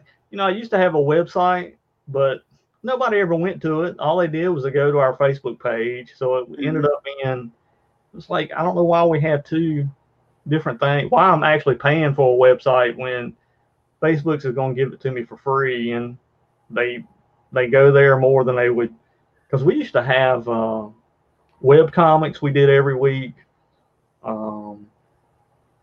which nobody ever came and read. It was crazy. It was like we were doing all these kind of things where we were doing each week, each artist in the studio would do a different drawing. Like we would have, like 1 week we were doing the Lone Ranger, and then the next week we were doing Superman, or next week so all of us would do our rendition of those characters. And we never could get anybody to really, like, I had plenty of traffic on my Facebook page, like my personal Facebook page, but I just could never drive people to that website. It was like people they never wanted to click the link. It was crazy. It's like, I don't know why people hate links. What is it with that? Like, it's just funny. It's like, well, I was talking about something like this to Rylan Grant today, because he's got a podcast, and I'm sorry, Rylan, I forget the name of it, but I follow it, so when a new episode comes up, I know it's there to watch. But he does this thing. You know how at the end of the convention, all you creators would like get together at like the bar or restaurant and talk about everything that happened? Well, basically his podcast is that, because there's no conventions. So it's just like all these various creators, and his drink and blab. That's what I used to call them. Yeah, pretty much. Yeah. And he just had a new episode come up. It was like him, David Pepos, Caligan, one of the head editors from, I think, IDW, Stan Sakai. Wow.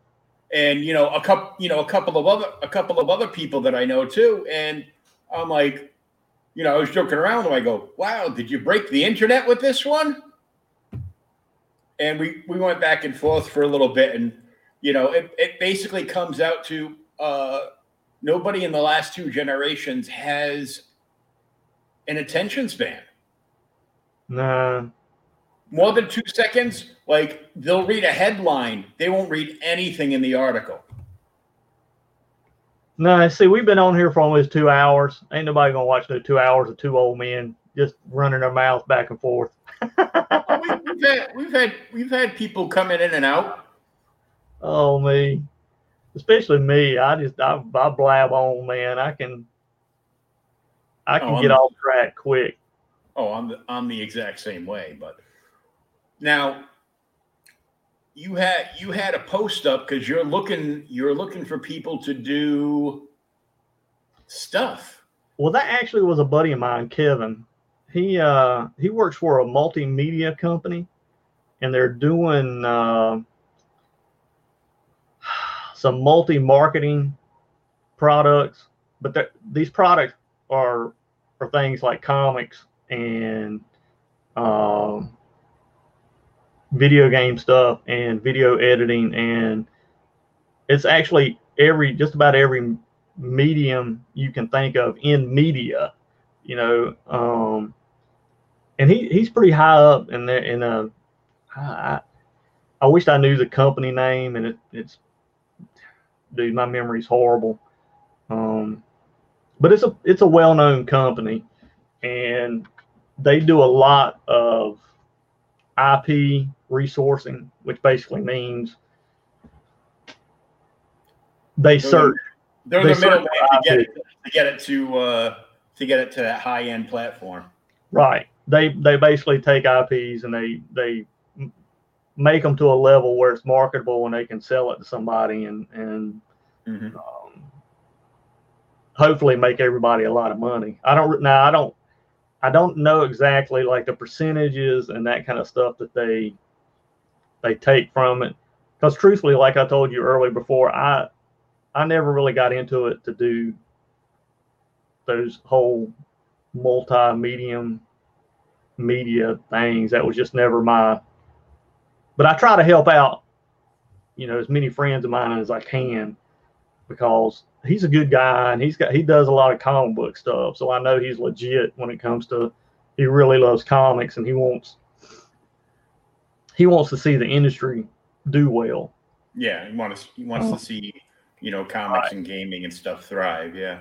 So I try to help him out as much as I can, and like these are legit positions. So if anybody comes to my Facebook page, they should be able to see.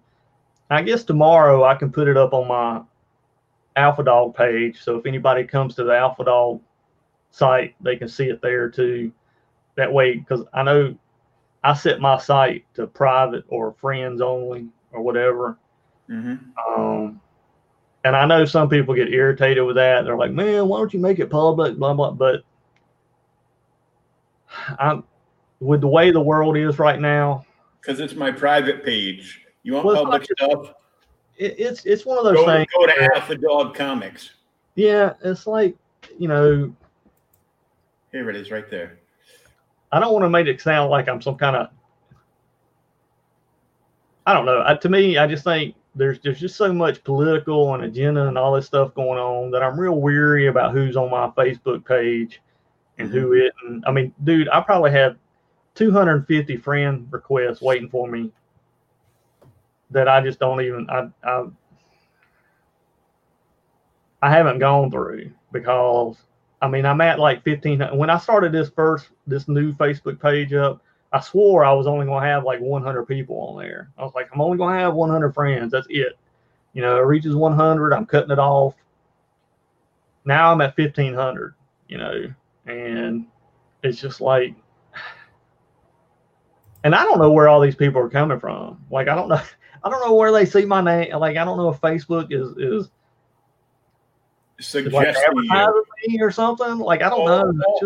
All it takes is for them to like and friend like a half dozen comic book people. Then it just starts suggesting. Is that what it is? anybody that has anything to do with comics, whether it's it's really weird to me. It's like creator, reviewer, retailer. Because I don't really put myself out there a whole lot. I'm gonna be honest with you. You're probably the only podcast or interview I've done in a year and a half. I mean, I just don't do a whole lot of these because I never really got into comics to be on TV. Because a lot of people tell me all the time, they're like, man, why don't you do a YouTube channel? YouTube, blah. I'm like, man, I don't want to do YouTube. I have no desires in my life to do YouTube. I mean, I don't. And I know that's kind of the way the industry is going now with creators, is that fans want a more intimate relationship with the creators. Yeah, they want more interaction. Yeah. But for me, look. Why do you want to hear me talk for an hour? I mean, I don't have that much that's that important to hear. And plus I could rather be actually drawing or doing or making comics in that amount of time instead of the time I'm doing a YouTube. Now I'm like doing stuff like me and you are doing. That's awesome, and I would do these more often if I could. But I don't know how these creators do these YouTubes where they have a show every day. You know what I'm saying? Like, I don't know how they get anything done. Like, I don't know. I'm so confused. How do you get 15, 20 pages worth of art done when do you not have a life anywhere else? Like, is it? I don't know. I mean, you know what my wife would do to me if that's all I did was YouTube? And I mean, I would never see my kids. I would never see my wife. I mean, I go back to, maybe I'm just bad, and I am pretty bad at like managing my time. I'm horrible at that. I mean, that's just truth. That's who I am. I've never been the greatest at my personal time. Like, I can manage people. If you give me, because I used to be a supervisor, I can supervise people and manage their time wisely. But if you ask me to manage my time, and yeah, I can't do it. I'll end up on Facebook or I'll end up on Twitter getting into some stupid argument that ain't got nothing to do with anything. And before long, you done spent 2 hours on Facebook doing nothing. You basically wasted your time and your day doing nothing, and that's the same thing with YouTube. Them guys are on there. I mean, look at like Ethan Van Sciver. Dude, he's on freaking YouTube. God knows 24/7 a day, like 4 hours a day. Like, this dude is always on. It's like, so like I've seen him a few times because I saw like one episode about 3 months ago because he had Graham Nolan on. Yeah. And I'm friends with Graham. So when the episode went live, I got summarily tagged because Graham Nolan was in a post. And I go, oh, what's going on here? And I can see it's a video. And I click on the video. I go, oh, it's that Ethan guy that never showed up to sign my Green Lantern comics in Boston. Great. Yeah. I'm not trust me, I'm not an EVS fan. That's not, for me, I know he is on that freaking YouTube more than anybody I have ever seen in my life. Like, I don't know how that dude functions outside of YouTube. I mean, I'm truly, it's like they live on it. Like it's a drug or something. Like they need that. So what he did is, I mean, he has taken the Lady Death motto to like the next level, because all he does is like basically the same comics over and over, but with 70 billion types of variants. Well, dude, he makes so much money off of one Kickstarter. Yeah. I don't even know why he needs to work the rest of the year. And Ethan's done the same thing. Like he wrote and drew the like this his newest book. Bringing back his IP from the 90s, Cyberfrog. Wrecked Planet, Cyberfrog 3, Wrecked Planet, he did that issue and he just kept it up and up and up and up. And it hit, it's hit like well over $1 million. Yeah. I mean, that's like his second or third book that's made like $1 million. And then I don't understand. On top of that, then he hits up a new like modeling design company that does like D&D stuff and like Mezco style like action figures, and they design action figures for Wrecked Planet. So now he's got another one going for that. And then he took all of his 90s Cyberfrogs and put them together into this big giant hardcover, which is ludicrously priced. But all of his fans are his whole fan base is gonna get re-energized when that goes up like on Indiegogo, and drop $100. They're all dropped like $300 or $400 on that because they're gonna want the extra. Well, did you ever hear the advice Jim Ballant gave out? I don't know. Do you remember Jim Ballant, the guy that used to be that woman way back in the day? He always swore if you could get 2,000 faithful fans, just 2,000, and these faithful fans would buy anything you sold, like T-shirts, sort of like what Ethan's doing. If you could just find 2,000 people, you were set for the rest of your life. Like they would, as long as you just kept out, putting out. Like if you put out a poster this week or a poster next week, they would still buy it. It would still generate income. And Ethan has just taken that to a whole nother level. I'm not a big fan of Ethan. I think he causes drama to cause drama. Oh yeah. And I don't think the industry needs that. I think we have enough drama going on. We need peacemakers at this particular point in time. But I got to give it to Ethan. I mean, the dude is making money hand over fist. I mean, he's a businessman. He knows what he's doing. If you're willing to do what he's doing, and that's make a lot of enemies on one side or a lot of enemies on the other side, and always poking the bear or always stirring the nest. I can't live that way. Like it takes too much energy, man. I mean, I just, because like I said, he's already made $2 or $3 million off of doing. How much more you need to make? Like, I mean, off of one book. Just put it out now. Just put the book out. Well, I mean, why would I even bother wasting my days on a YouTube when I'm sitting on bank like that? Like, what? I don't understand there has to be a point where you've made enough. You understand what I'm saying? Where you've and I'm not saying he can't make more money. I'm just saying find another outlet to do it instead of keep doing the same rhetoric over and over and over. Oh yeah. Well, like Kickstarter is set up so if you're lucky, you can run 4 of them a year. Well, yeah, because the spots are limited, and you got to time it right, and Well, he has it down to a science. I'll give it to him. Like I said, the guy's a businessman. He knows what he's doing. He knows what his fan base wants, and he knows what to sell them. Okay. Now, I'm not going to be one of those people that goes out and buys, a collection of Cyberfrog, old stories put into one book. That's not me. I'm not going to do it. It's not me either, because I own all the originals.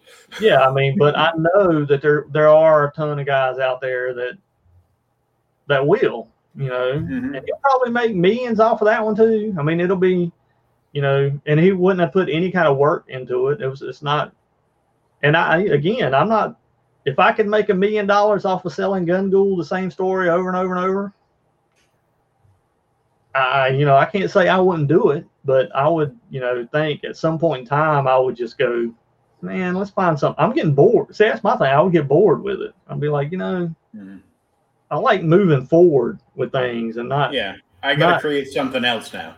Yeah, not just being stagnant and being, the same thing over and over and over and over. I can't do that kind of stuff. It doesn't work for me. And yeah, and I mean the whole Comicsgate thing too, and all that stuff. But I'll tell you something, them Comicsgate guys are making money. I mean, they're making bank, hand over fist. So I mean, they're making bank because they, you know, like you said, you get 2,000 people, you're set for life. Yeah, and I mean, loyal fans. Just about everybody in there, is, you know, I can understand the first line of rhetoric he always spits out, except it's not just that, and it was the fact that we didn't want anything to do with the agendas that both, you know, the big two are doing now. We just want to make good comics. Yeah, I mean, that's all it's ever been for me. It's like, I can care less about. That's all it is for you. For him, that's what he says, but he's, you know, waging war on like 3 different fronts for whatever reason. Maybe he, you know, was a wrestling fan back in the 80s, and, you know, NWO came around, and what's his name? Controversy created heroes in our own story. Ain't that what it is? We're all heroes in our own stories. You know? Yeah. It's like, look, you know, I mean, the whole comic book stuff is so stupid anyways. It's like people getting death threats and getting, you know, cancel culture stuff over just stupid stuff, man. It's like, grow up. It's like, I'm not a kid. I mean, I'm a grown man that's done grown man things. I don't play this whole cancel culture, bend the knee malarkey. I mean, it just don't work with me just because, look, man, I'm too old to part with that stuff, man. I mean, it's like I told you, I mean, I'm just who's got the energy to do it? Like, I just don't know where these people get the energy to, because it takes energy to hate people. You understand? Like, it takes it takes energy to hate somebody. And I think that's why there's so many fronts, you know, between mainstream media, social media, blah blah blah, you know, getting everybody like all kooky in their heads, because it goes, well, you know, they're going to be too tired to do anything, and if, you know, it's not like a 3-second thing on their phone, then, you know, they don't have the energy for it, you know. Well, yeah. But see, for me, my answer has always been, if you don't like something that's being done, then do it yourself. See, that's why I did independent comics. Because it wasn't that I hated Marvel or DC. I just wanted to do it myself.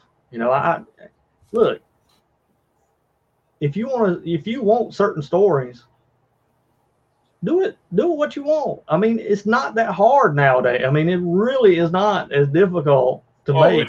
It's the easiest time in history to make a comic book if you wanted to make a comic book. It's like, dude, you're fighting. It's like you said, you know, he says he's fighting on these 3 fronts, and it's like, dude, you're not fighting anything now, because I mean, the internet, you can't cancel anybody in comics anymore. Trust me. I've had 2 sides try to cancel me, and yet here I am. I'm still standing. And a lot of it has to do with the fact is you can't run me off the internet. I mean, I guess you could, but it would be awful hard to do. And it's just, it's the false standard to think you can stop somebody from making a comic. I mean, you can't do it. You might be able to stop them in getting it into like comic book shops. But dude, comic book shops are dying. I'm telling you right now, if the industry doesn't find a way to grow and change, comic book shops are going to be dead in a year. And I mean, I'm saying, you can quote me on that. I think this year killed about half of the comic shops nationwide. Like, well, I think close to half of them are like done. If they can't find a way to bring these independent books that are being made for Kickstarter and Indiegogo.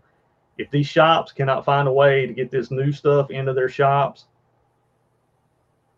I think their shops will die, because people will stop going to comic book shops because they can just buy whatever they want from these creators that are creating new things and not the same rhetoric over and over and over. And they ain't got to go nowhere. It's sent to their home. There's no hassle. There's no look. The writing is on the wall. Like, I think right now, I think right now, indie comics are bigger than they've ever been right now.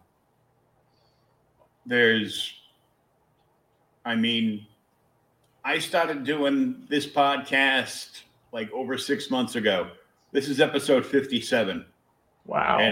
And so I've been doing like 3 to 5 of these a week. Oh, the indie market is huge. And the indie market has a lot of talent too, is the other thing too. It's not like when I was first doing it, where indie guys were not always that talented. You understand what I'm saying? Like, there was a lot of, I went to FedEx and I photocopied 15 ash cans. Now I'm an indie guy, It's not like that. I mean, you have to actually produce a product that looks like a finished product. And it's not like 20 years ago where you would have to pray that Diamond would let you list your book for pre-orders in the big catalog, and then you would have to, get people to pre-order 2,500 issues, and you have to make sure you pay them for advertisement. Trust me, I went through all that, man. I can tell you the ins and outs. And it's like, and back then you had to make and print the books yourself, right, up front before you could even list it, because it had to be ready to ship in case you got the orders. Let me tell you, people have no idea like how it was back in the dude. There were some. It was real work. Now, man, you got it made in the shape. You got it like so easy. It's not even funny. Like, you're not even. It's not even the same ballpark. I mean, it's not. Listen, there was a lot of times you would go to a show and selling 20 copies. You would consider that a great weekend. Like that was the because nobody ever heard of you. I mean, nobody ever knew what an independent comic was back then. Like, they never knew what, it's not like the internet. They can see gun gold pictures everywhere now. You can go somewhere and see a pic and go, hey man, that's cool. What is that? It's not used to be that way, so there's no recognition of what the characters were back then. I mean, you literally had to be a salesman. You had to be like, hey, come here to my table. Come here. You had to. Oh yeah. That snake oil salesman Yeah, you had to work like a carnival barker. Yeah, to sell 20 copies. That's what I'm saying. It's like, you busted your hump to sell 20 issues or something.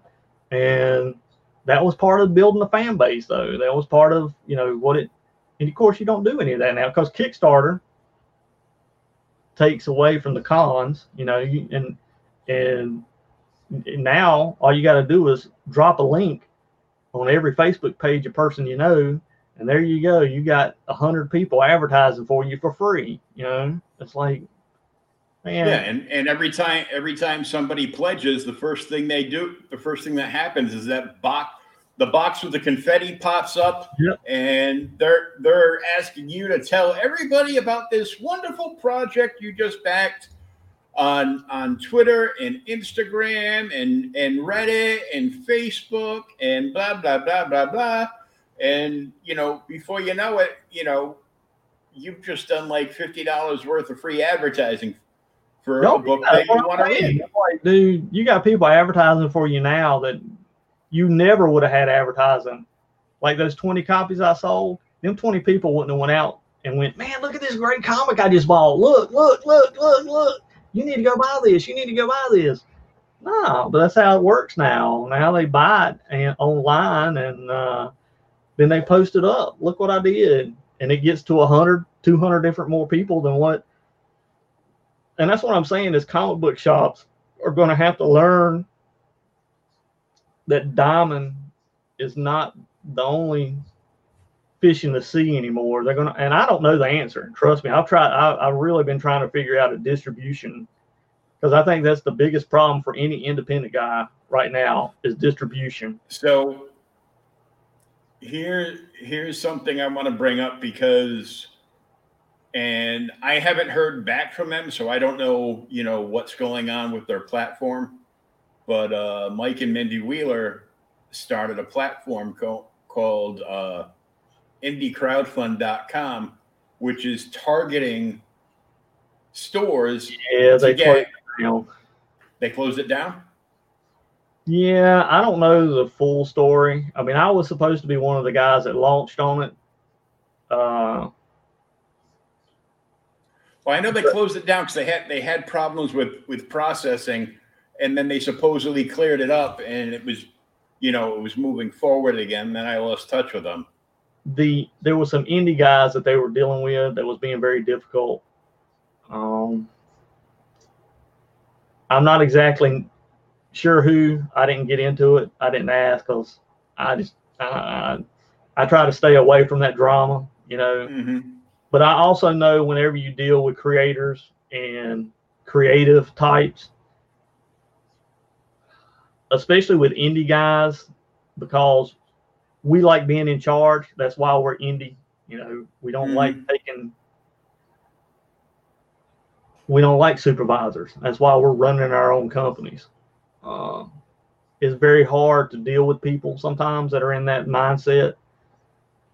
And I think many of them, they were trying to get something started that was really good and could have really helped the conservative side of the track.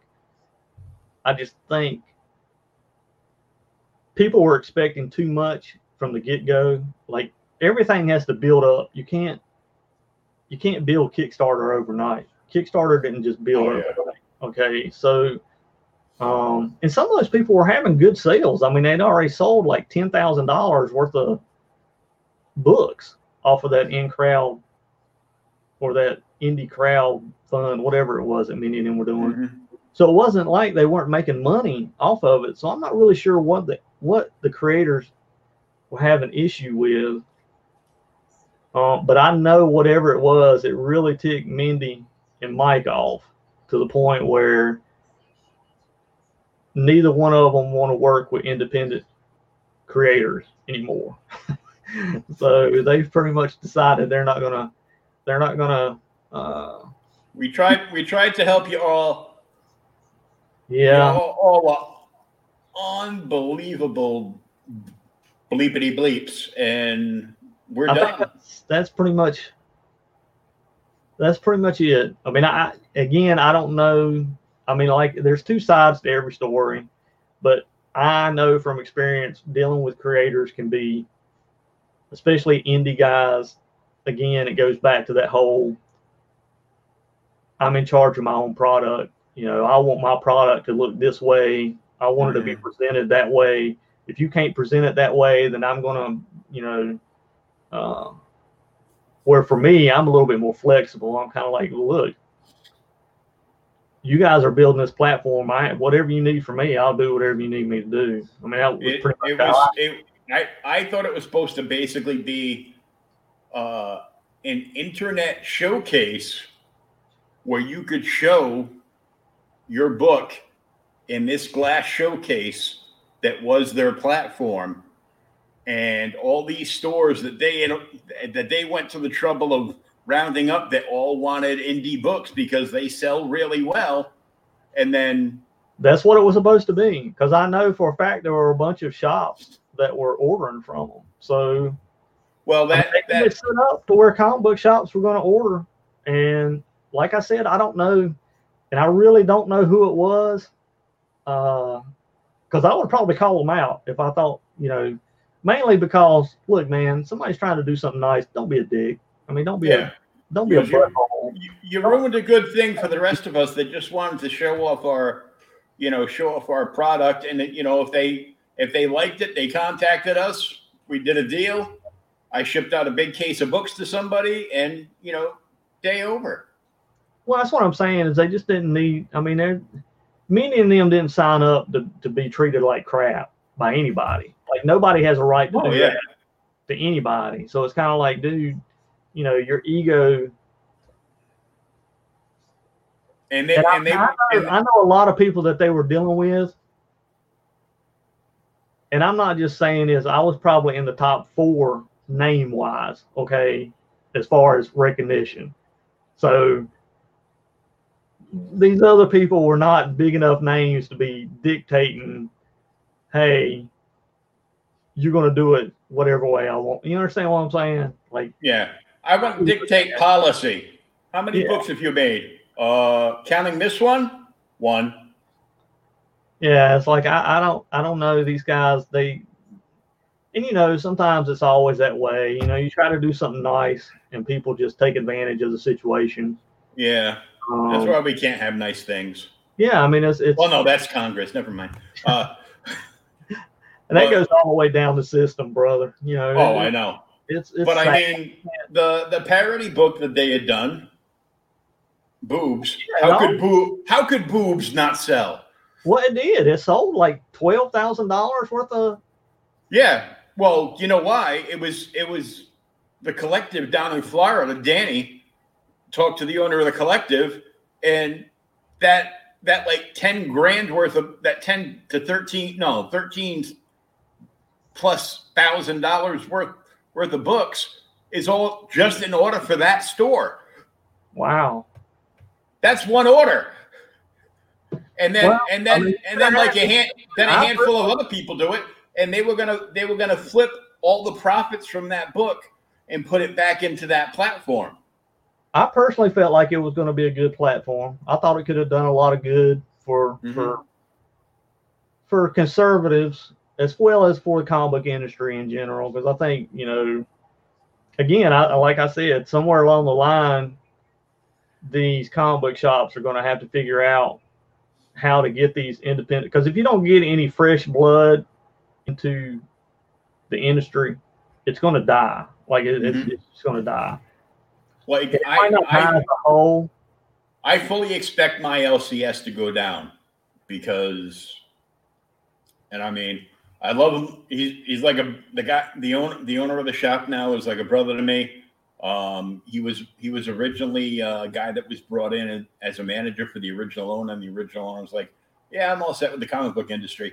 So you can either go out and get a real job or you can buy the shop from me. So he bought the shop from him. And this shop has been in business for over 35 years. Wow. I found it when I was 15. Started working there too. Then they only realized I was showing up to do backstock, in the middle of the school day because I'd rather bunk school and go hang out at the comic book store. You can't come in here until after 3:30. You're going to get me in trouble. But his clientele base now is, for the most part, strictly nothing but Marvel and DC. Well, that's because Diamond doesn't sell anything else, really. I mean, they do, but they don't. I mean, the market in general pushes Marvel and DC. That's what. Oh yeah. I mean, it's almost like the Republican and Democrat thing. It's like there's more than 2 parties that exist. You realize that? Oh yeah. In reality, we know that. But what are we sold? We're sold the 2-party system. Party, And it's the same way with comics. I mean, because really, people don't even talk about Image anymore. When's the last time you heard anybody talk about Image? And well, I hear about Image all the time because I get, the PR stuff and all that all the other crap in. Right. But the last big news that was something besides, this book's going back to print. And we're doing 30 more covers. Besides that was the Chadwick Boseman cover that Todd did on Spawn that dropped this week. Spawn. Yeah. No, I do remember that. But I mean, that was a special. Yeah. That was a special you know. But I couldn't tell you any new books that come out from Image. I couldn't tell you the last time I even bought a book from Image. They've got a lot of big sellers, but it's a key niche. It's like you've got people that are kind of like they're reading like maybe the main stories in DC. So, they're reading, the Joker War, or they read like these 2 or 3 books from DC, and they read like, these 1 or 2 books from Marvel. And I'm like, not for nothing. If you're not reading, if you're a Marvel fan and you're not reading the new Hulk series, which is like the best thing that they've done in like the last 10 years,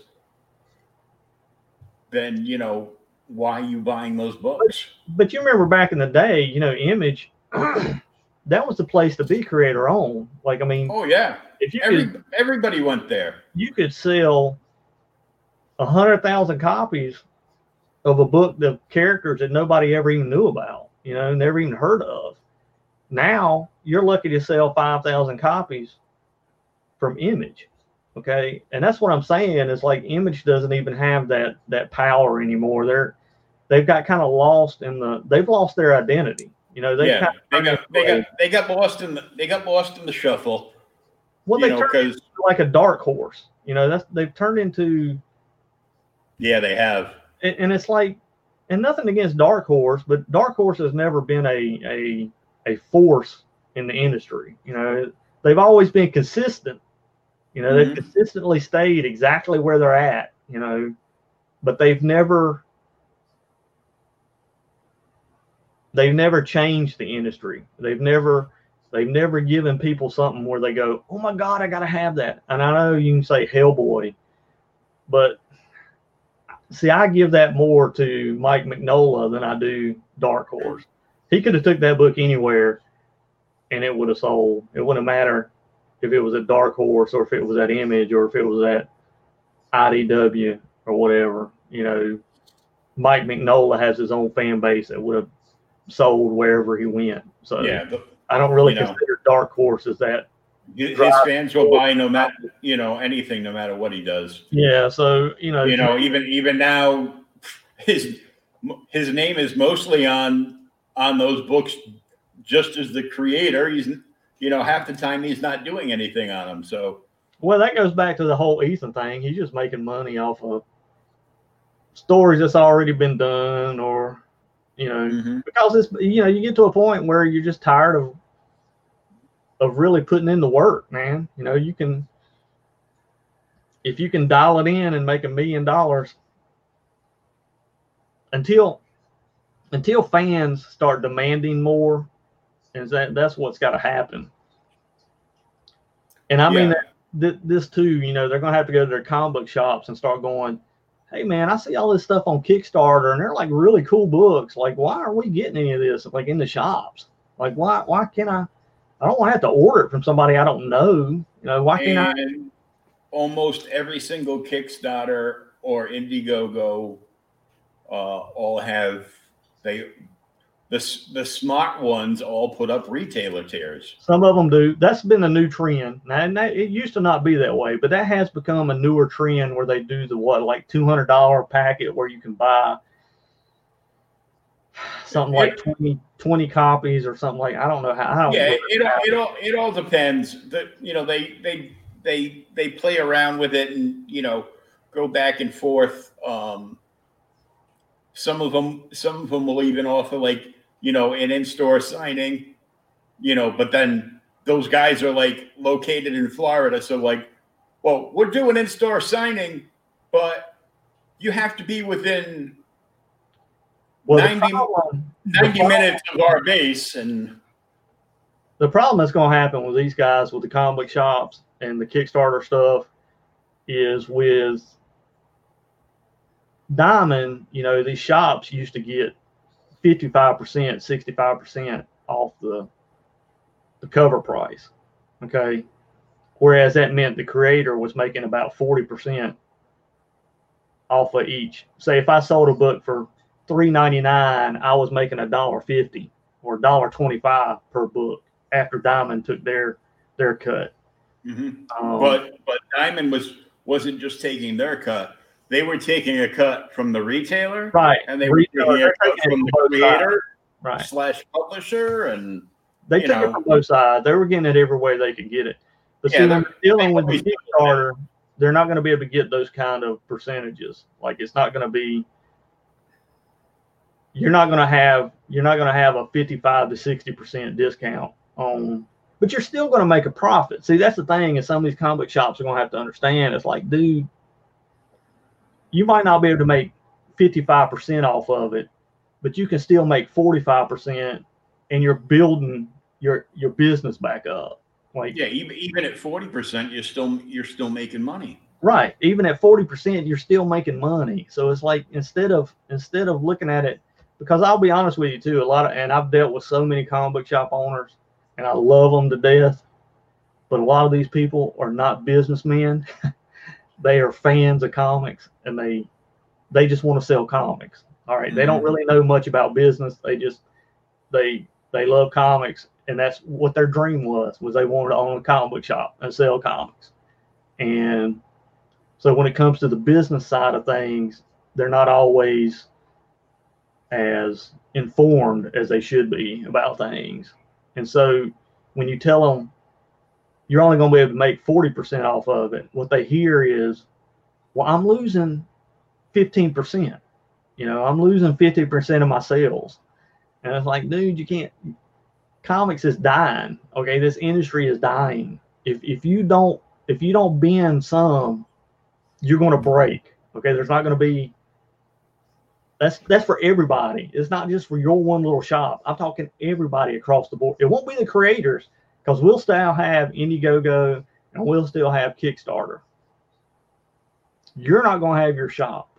That's what's going to happen, is you're not going to have it, because people will be able to go to Amazon or eBay to buy their Marvel stuff,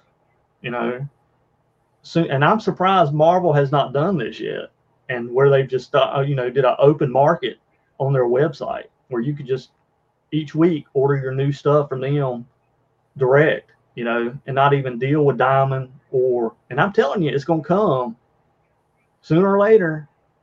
It's going to happen. And if comic book shop owners don't try to figure out a way, and I'm not saying I know the way, because like I said, I've really tried to figure out some kind of way for distribution for these independent books to get into comic book shops, and I haven't been able to find it, because either I don't have the resources or I just don't have the knowledge to do it. But something's going to have to give. Like, sooner or later, there's going to have to be something on the side of the comic book shop owners that they're going to have to give in. Like, it's the way of the dinosaur. Either you're going to give into it or you're going to die. It's not going to be I refuse to do it. Well, you can refuse to do it. I mean, but it's like you said, how many comic book shops have already crashed and burned this year? I mean, I can't imagine. Some big name ones too. If things keep going the way they're going, I mean, even if by November, everything is turned back to normal, everybody's like, all right, you can get out, you can start doing things. It's still going to take months to recover from this 8 months of not being able to do anything. Mm-hmm. So just because people can go out does not mean comic book shops are going to be okay now. That's what I'm saying, is they don't understand this as the industry is changing. It's like, and the industry is changing. It's whether, like I said, whether we like it or not, because I don't even like it. I like comic book shops. I want comic book shops to succeed. I want to see many of them open up. Like, if I saw them on every street corner, I'd be happy with me. I love comic book shops, but I just don't think they're not. There's no legitimate way to keep them around doing it the same way you're doing it through Diamond It's just Diamond killed the industry. I mean, I hate Diamond. Diamond needs to go under. And yeah, I mean, they are the worst thing that ever happened to comics. I don't care what anybody talks to me about. I'll tell you, if anybody ever said anything to me about what's the worst thing that ever happened to comics, Diamond. Diamond is the worst thing that could have ever happened to comic books. And they're never going to let go. You know, they're never going to let go until, like you said, unless they go under. And I don't know how he hadn't gone under. I don't know how they hadn't gone under, to be honest with you. I don't know where they're making their money. I think he's like neck deep in debt right now. Well, and two, if he does go under again, that's gonna hurt the rest of the industry, because we got no other distribution out there. And these shops, what are they going to do? And this is what I'm saying, in that something else. If they have to order independently from each publisher, then, you know. Well, they'll never be able to do it because these publishers aren't even set up to do that kind of stuff. Like that, you'd be mailing out too many. I mean, in New York alone, how many comic book shops are there? I mean, Lord. Not as many as there were. It would take forever just to mail out the ones that are in New York. You couldn't do it. That's what I'm saying is, unless you have a distribution center set up, you just couldn't. And that's where Diamond has really screwed the pooch. And it's really hurt us that there's been no kind of competition with Diamond. Well, you also have the thing with DC, where they had split between the two smaller distributors, and one was Midtown, and Midtown sucks so bad. Well, they've never met a book they haven't damaged. You know, kind of like Diamond. But they cut ties. You know, DC cut ties with them, and so now the only distributor they have is LSU or whatever it's called, and so they're like, you can still, if you were getting distributed through Midtown's distribution center, which is of course called something else for tax purposes, you can still order through them through November, but November 1st is the cutoff date. And then you have to open an account with this other guy, with this other distribution center, or you're no longer going to be selling DC Comics. See, and that's the problem too. To which the answer from that distributor was, oh, wait, there's more. If you don't order a minimum of $500 a month of DC product, you don't get anything. You have to order a minimum $500 a month of DC product. And if you fall short, I think like 1 month, like 3 months in, if you fall short on any month, they shut you down and penalize you like a month with no books. And then when you start back up again, you have to pay them for all those late books that you now can't sell because they wouldn't ship them to you. So now all of the customers of the DC products went someplace else.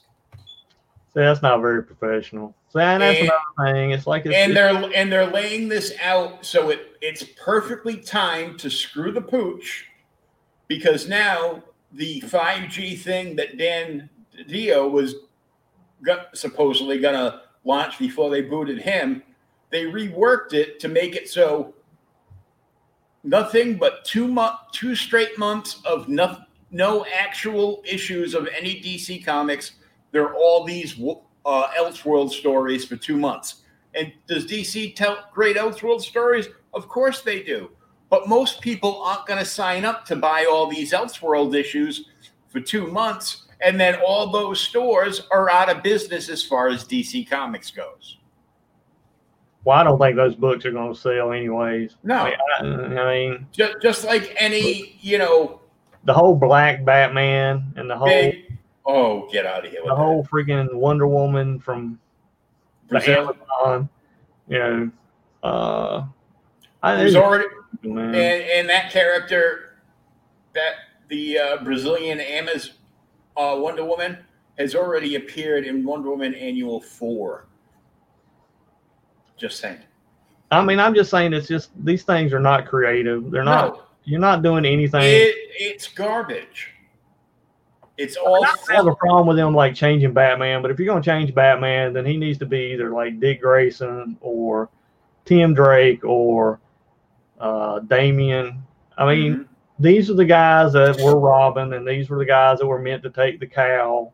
You know, this whole agenda. Well, I'm going to make him black because it needs to be a black Batman. It's just stupid.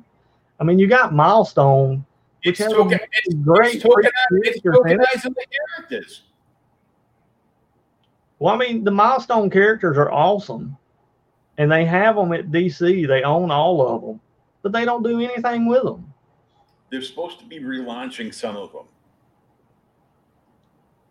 I mean, they're all good. I mean, they're all good characters. They're all good story ideas. And it's like, there's no reason to butcher the characters you have established when you have other characters that are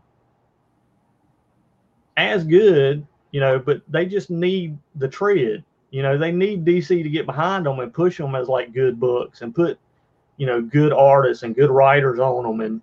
And you know, instead of going, well, we're going to cheap out on it and just make Batman black because everybody will buy Batman anyway. So, you know, it's just stupid, man. It's like at some point in time, I would think black people would get tired of being just treated like second-class citizens. Like, look, man, you don't even deserve a new character. We're just gonna sell you this regurgitated nonsense, and it's like. And it's horrible. I don't know why they do that. Like, I don't know what in their mind where they think that this is a good idea. And it's just not, man. It's like, man, people deserve better than that. It's like, especially from DC. Like DC, man, you're supposed to have all these ideas. DC had the first black superhero with Black Lightning. Well, dude, like I said, they have so many great black characters as is. It's like, I just don't know. I don't get it. I don't understand where they're going, why they felt like this was a road they needed to travel down. And, you know, again, it goes back to agenda-driven.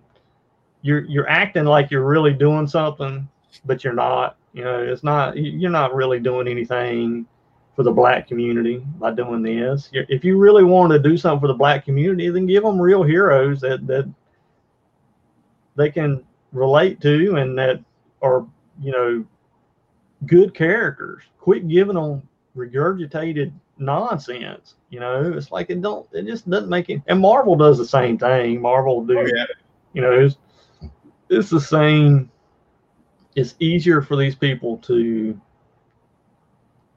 change characters, like if because they know, one, real comic book fans are not going to buy a brand new gay character. I'm telling you that right now. It's not going to sell in the market. So what do?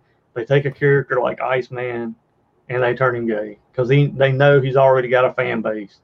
You know, it's like, and they know they might lose half the fan base, but if they can sell it to, you know, the other half, well, that's still half more than they would have had if they had created an original character that was gay. And they can still say, hey, look, you know, we have gay characters. You know, they did the same thing with Alan Scott, Golden Age Green Lantern. Yeah, I mean, it's all a facade. It's all this idea of, first they want you to believe that it's something that needs to be in the market, which it doesn't. It doesn't need to be in the market because, look, me and you have already said this time and time again, if you want to make a comic, you can make a comic. All right? there are plenty of gay creators out there. If they want to create gay comics, they can do it and they can sell it. All right. It's that simple. There's nothing magical, whimsical, or difficult about it. You know, this idea that the only way a gay comic is going to sell is if DC or Marvel turns one of their main characters. It's just stupid, man. It's the dumbest thing I have ever in my life. It's like going, you know, people don't really care about the sexuality. Well, if that was true, then why do you need to change his sex? Like there would be no reason to change him gay if people didn't care about the sexuality of characters. If that played no prominent role in what the character does. They brought the modern Batwoman in. But yeah, she don't sell any books. And you know, she was gay right off the bat. She sold during the New 52 run, and after that initial run, it's like, yep, the thrill is gone. We're good. Yeah, I mean it's always you'll get that new sticker sale, you know, which is like you said, it's we got to buy everything because it's new, you know. But once that's said and done, nobody. I mean, how am I going to relate to a lesbian Batgirl or Batwoman? Look, man, I don't know nothing about no lesbian Batwoman. And so no story that she's, you know, you tell that's going to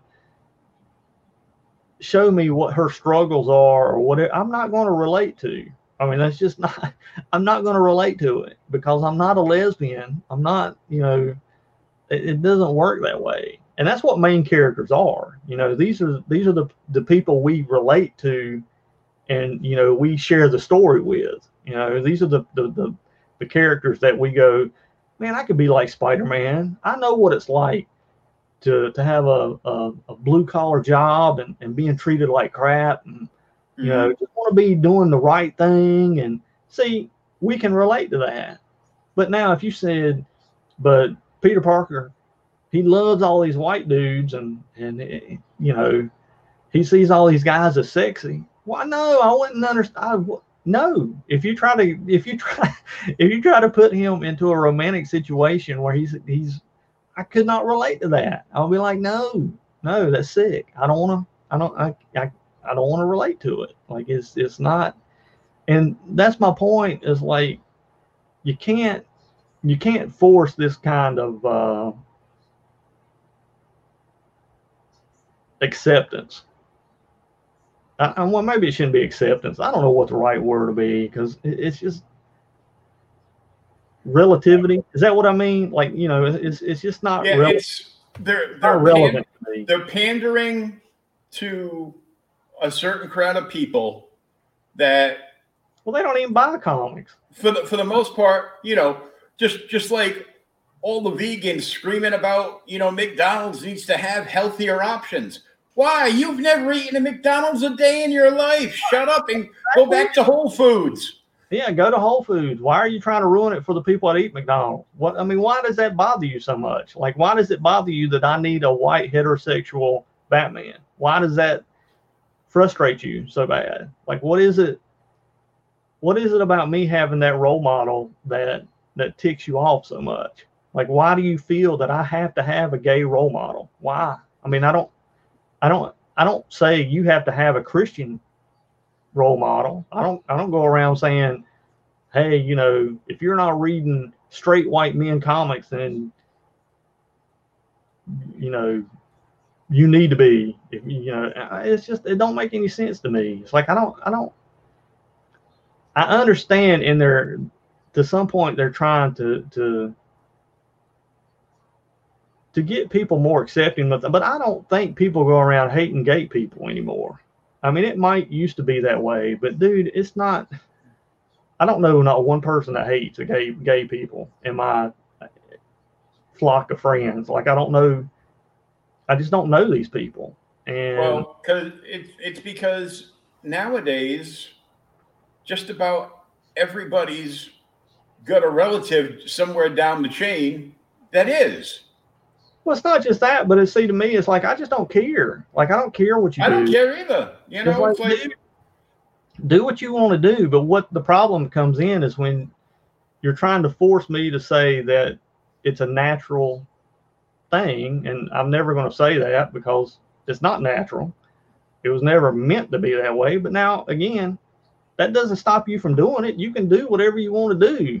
But, and see, that's where yeah, well, yeah. But I mean, it just goes back to, I don't know. It's crazy to me, man. It is, but you know, it's them pandering to various groups that are the loudest on Twitter. Well, yeah, the mentality that Twitter is actually real life. That's the other thing that's really stupid. Mm-hmm. Like, Twitter is not real life. Like, real mature people don't live on Twitter. Like, that's just, Twitter is filled with. I go on Twitter to share this stuff. Yeah, that's all I do too. Yeah, like, if I'm on there, I'll share the links. I'll tag our sponsor, Spinwiz Comics.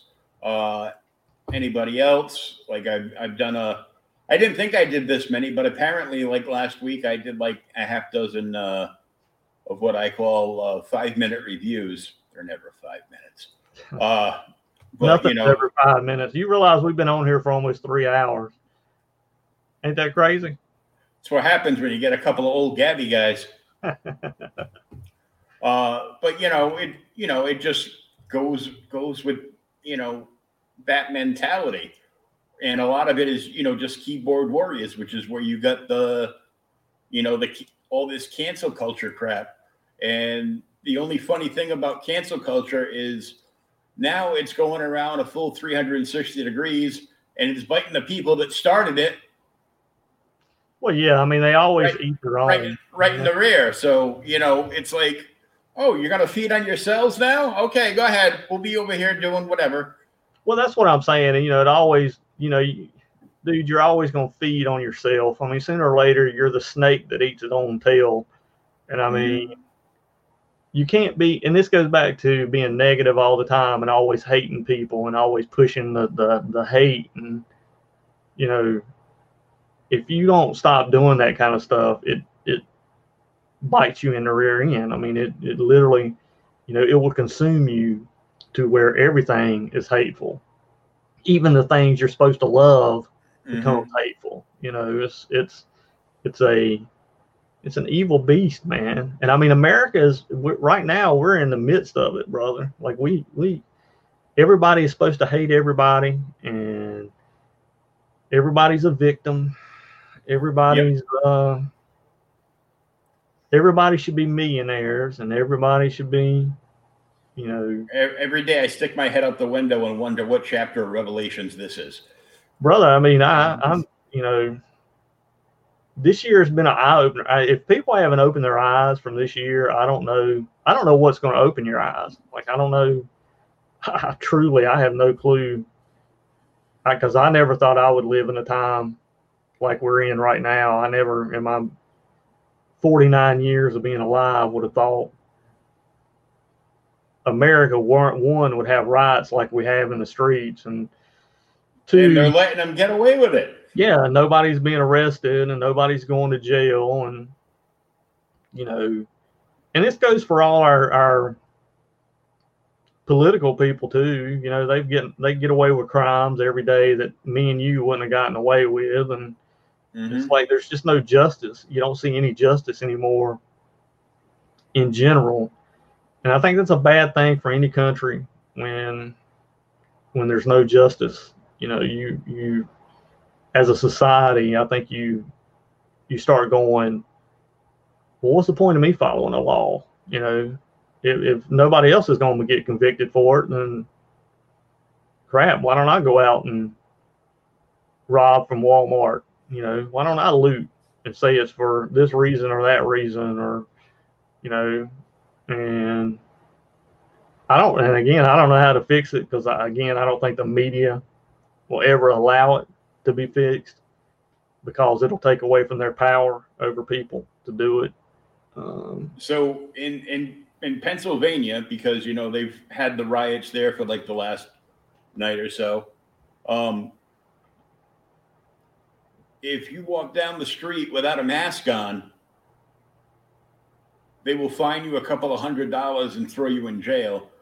But if you get together with a bunch of people and rob a Walmart and set it on, rob everything out of a Walmart and set it on fire, then pretty much nothing happens to you because, But I mean, and again, it's like we don't have any common sense anymore. Like we've just completely lost any kind of notion of common sense. Like it's we're living in a complete reality where all these kids have grown up.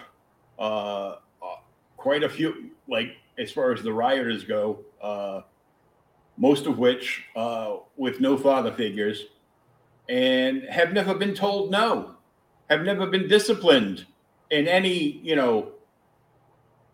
manner, and it's insane to me. Well, yeah, I mean, we've reached a level now where I just don't, and like I said, I don't know how you're gonna fix it. I don't know. Look, man, either way the election goes is going to be bad. Either way, I don't care if Biden gets elected, these people are going to riot because they know they can do it now and get away with it. There won't be any repercussions. Oh yeah, that's why they're doing it now. Yeah, if Trump wins, well, they're going to riot because Joe Biden didn't win. So look, you're not going to.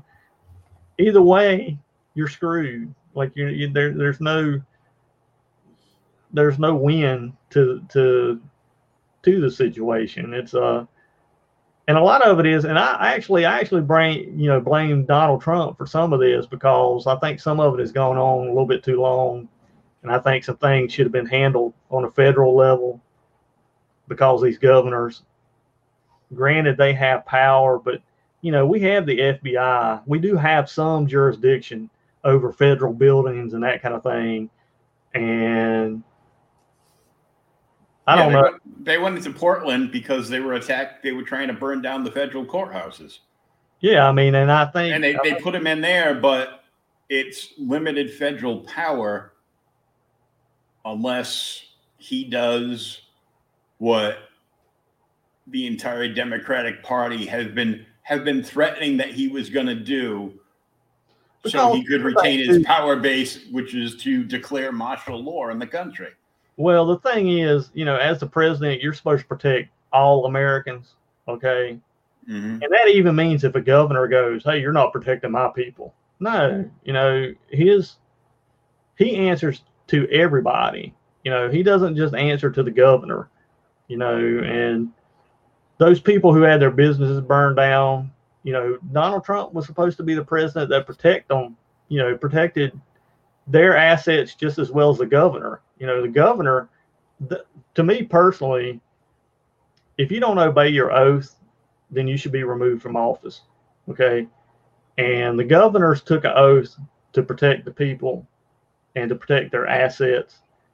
And when these governors pretty much said, don't arrest these people, let them back out, let them do whatever. Tell the cops to stand down. Right. Tell the cops to stand down. Well, then these governors should have been removed from office because they should have been arrested. You just disobeyed your oath. You're no longer obeying what you were put into office to do. Oh yeah. Look at Chicago. Lightfoot should be in Gitmo. Just letting people murder each other like every weekend. It's like ridiculous. I feel bad for Chicago. I think, man, I don't know. Again, I don't know how you're gonna fix all this stuff. Like, I don't think you can, because again, I think too the media is not gonna allow it. But I think, you gotta do your part. And I think part of ours is trying to be positive and not be so mean to people and not, hate people so much. And I know that's hard to do because, dude, I've had so many left-sided people hate me for no reason other than the fact I'm a Christian, Oh, yeah. And I mean, literally, that's all it is. It isn't a fact like I've done anything to them or said anything to them. It's just they don't like what I believe in, so henceforth they hate me. Which, to me, the funny thing is if everybody felt that way, man, I mean, Lord, we'd hate everybody. Like, there'd be nobody you like, because not everybody. Me and you are not going to agree on everything, dude. I mean, it's just not. It's not humanly possible for us to be that way. We're not built that way.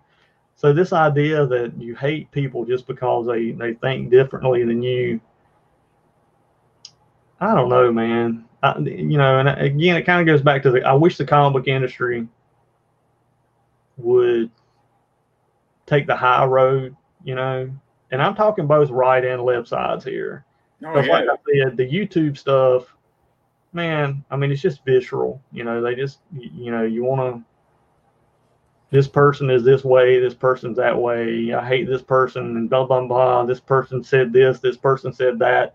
Look, man, I'm going to cancel culture this person. I'm going to run them out of business. You don't bend the knee to me, I'm going to bend the knee, blah, blah. You know what I'm saying? It's like, and then, of course, you got the industry people like Gail Simone and all those people, Mark Waid, and them. I used to be a huge fan of Mark Waid. I based most of my writing style on his technique. That when I first got into comics, he was like my favorite writer ever. And I mean, he's cost me jobs now. So it's kind of like, and all of it because I'm a Christian and I have conservative ideas. Not that I'm Republican, just that I have, Christian views on things. And it's just sad, man. I mean, I don't understand why we just all can't create the books we want to create and let the customer decide what's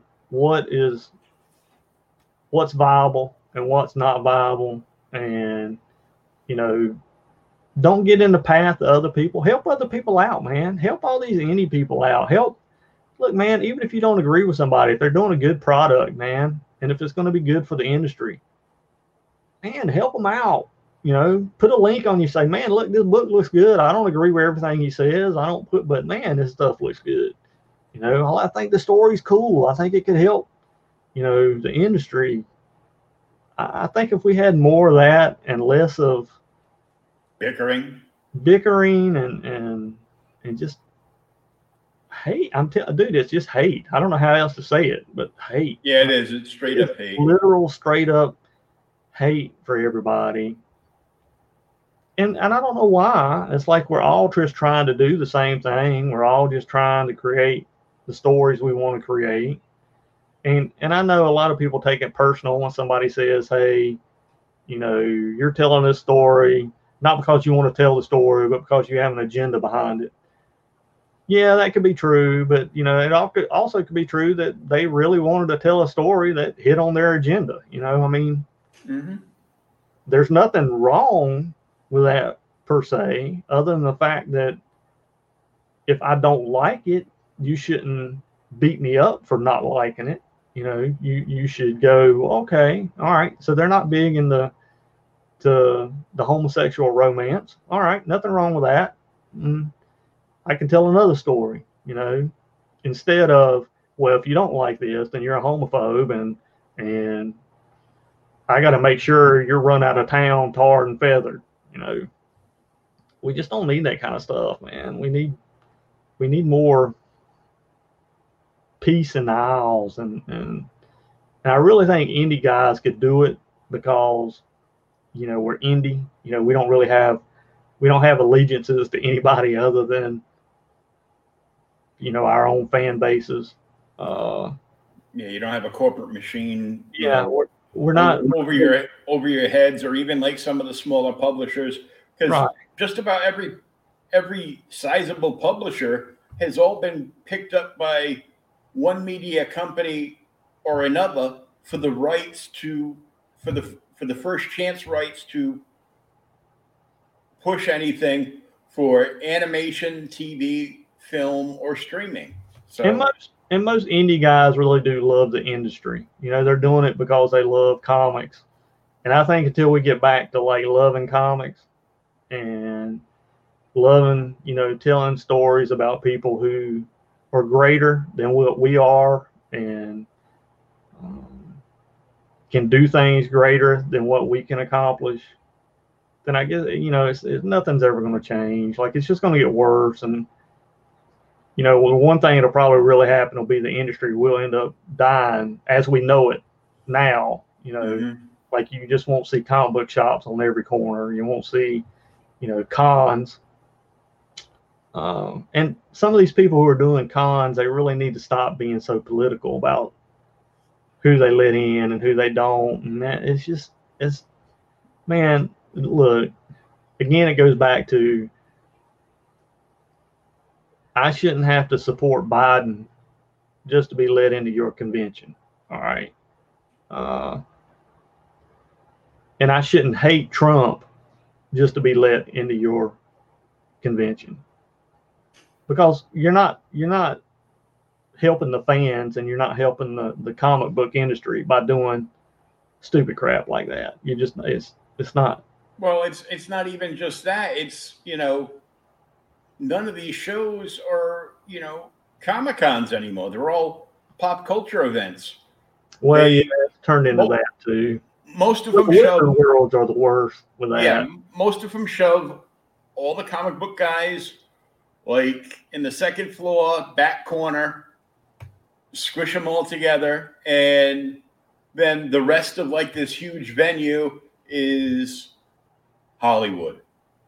Yeah, I mean, comic book shows in general have turned into multi-medium media shows. I mean, I was fine, you know, with the old creation conventions like years ago, and you would have like, you know, one or two, you know, celebrities there. And, you know. Yeah, but you know, the celebrities we got, and these were the cool celebrities. We got like the witch from Conan the Barbarian, you know, the one that played the witch that had sex with him inside the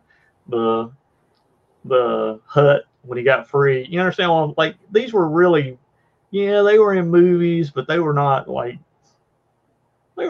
big name people. They were B actor list people who maybe had one role that was on for 5 minutes and had a little comic book following, fan following, or something like that only comic book people would know about, or somebody who was really into Conan would know about. Or it was never, hey, let's get I don't know, Chris Evans.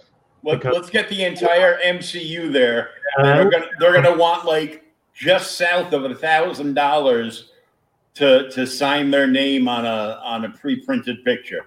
I mean, our MCU was Lou Ferrigno. You know, that was the guest that we had. You know, it was Lou. That was the big name. You know, Lou Ferrigno was a big name at shows way back in the day. I mean, but that's what it should be now. It shouldn't be. If you're gonna do comic book shows, I think you really need to get back. I'm with you. I think you need to get back to doing comic book shows. There's plenty of comic book artists out there all over America where you can do shows. I mean, there's a ton of them. See, the problem is too, is a lot of these shows want to charge artists a buttload of money to come set up now, which is retarded to begin with. You know, when I first did shows back in, I never paid for the setup ever. You know, that was just never and this was for places like Wizard World Chicago and most of Wizard Worlds I never paid for. And I mean, all that started changing, I'd say like in around 2005, 2006. It was like all these people started charging crazy amounts of money. And it's just like, see, I was at the very first MegaCon in Florida. And I remember sitting up, and Greg Land was set up beside me and the other guys in the studio. And of course, he wouldn't. He was a nobody at the time. Like, and we all thought it was pretty funny because it was like, man, ain't nobody gonna buy your stuff. You trace it off of freaking photos, man. I mean, we'd all sit there and make fun of it. And now look at us. We're the ones that are stupid. He made a ton of money, and we're the dumb ones. Mm-hmm. But I just remember that because I thought that was a funny thing, because now, you know, looking back at it, I can see how stupid we were and how he made a buttload of money off of doing what he did. But at MegaCon, we were begged to come. Like, this was their first show, and this was even at a hotel. It wasn't at a convention center. It was like I guess it was a convention center, but it was a hotel convention center. You know what I'm talking about? I mean, they're a little different. So, and we went there for, man, I know 3 or 4 years straight, and we never paid a dime. And we were always one of the original people. And then I stopped going to shows, and I started going back around 2005, 2006, and I contacted them, and they were like, yeah, you know, if you're going to come and set up, we'll need like $300 for a table and blah. I was like, are you kidding me? I mean, I'm not saying I'm a big name or anything like that, but I was there from your beginnings. You know, I was there when you were nobodies that couldn't find people to come to your show, and I helped you out. And this is how you treat us. Like, I don't know. It just kind of just sit bad with me. Yeah, they raised their price more and more, and I mean, you know, and even like 8 years ago, when Alternate Reality first opened up the first Rhode Island Con, you know, people, you know, and I was one of the people. I was waiting in line like 6 hours just to wait in another line. So that's not right. You know, not even getting in.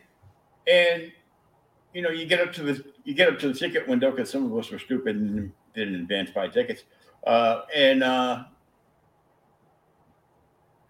not including the Ticketmaster fee on top of everything and the tax, it was like $50 to walk in the door. I got to be nuts. Well, see, that's another thing too, is the prices have got. Well, you know, that goes back to what you were saying about the movie people taking over. You know, they pay these guys so much money to come to these things that in turn they turn around and charge the artists who aren't making as much money.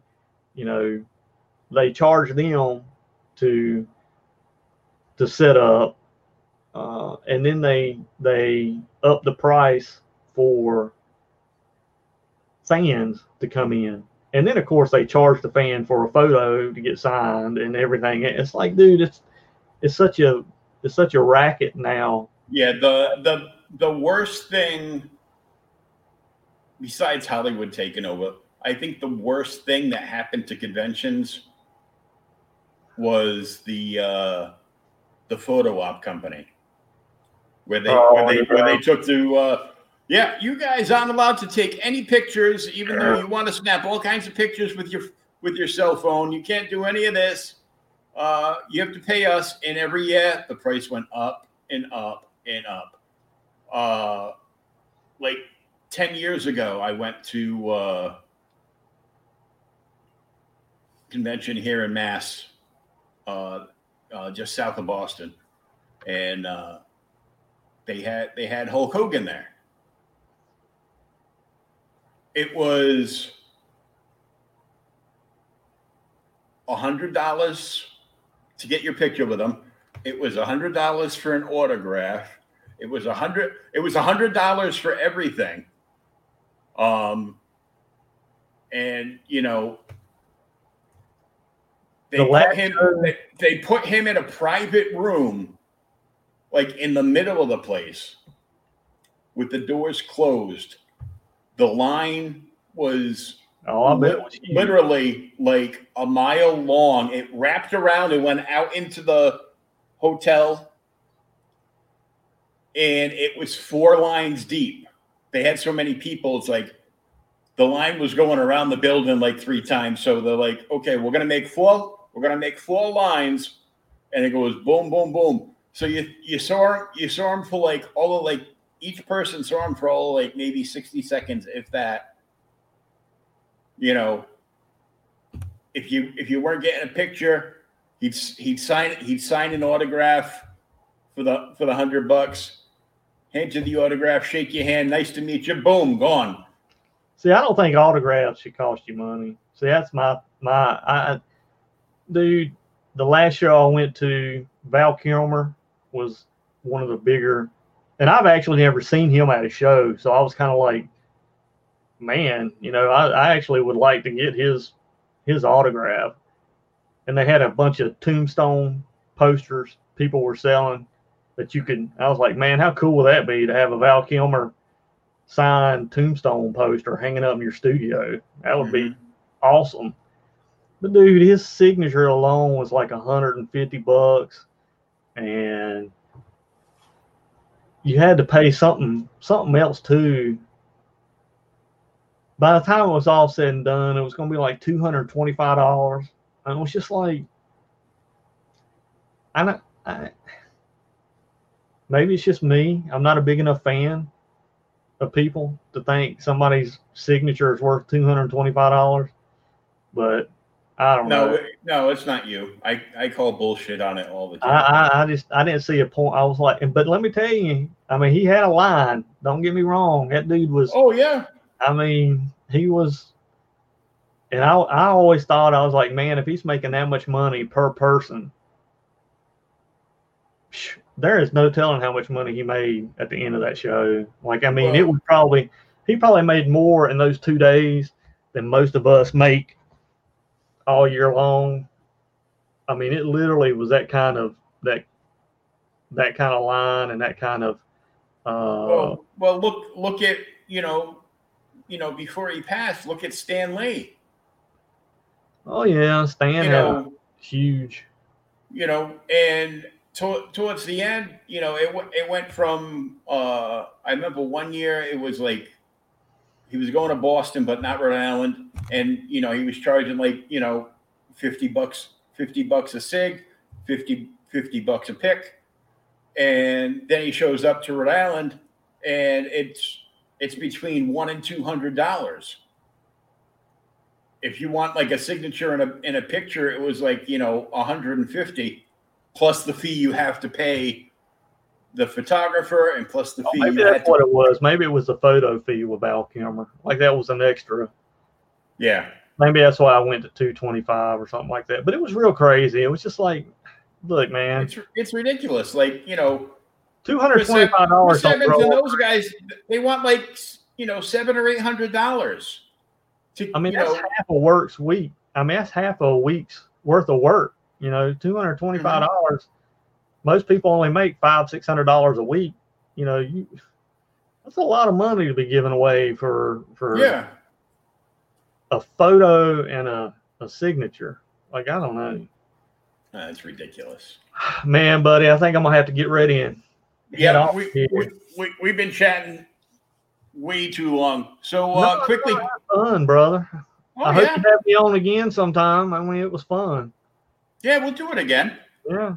Tell everybody what you got going on at Alpha Dog Comics before we take off. And well, I can give you an exclusive if you want an exclusive. You want me to tell you something exclusive? I always want an exclusive. Me and Chuck Dixon are working on a new book together. Sweet. Yeah. So nobody knows this. This is the first I've announced it to anybody. So that's one of my big things going on. But I'm also working on a book with a guy named David Furr and Ben Dunn from Antarctic Press. That's supposed to be out, Lord knows, I'm going to say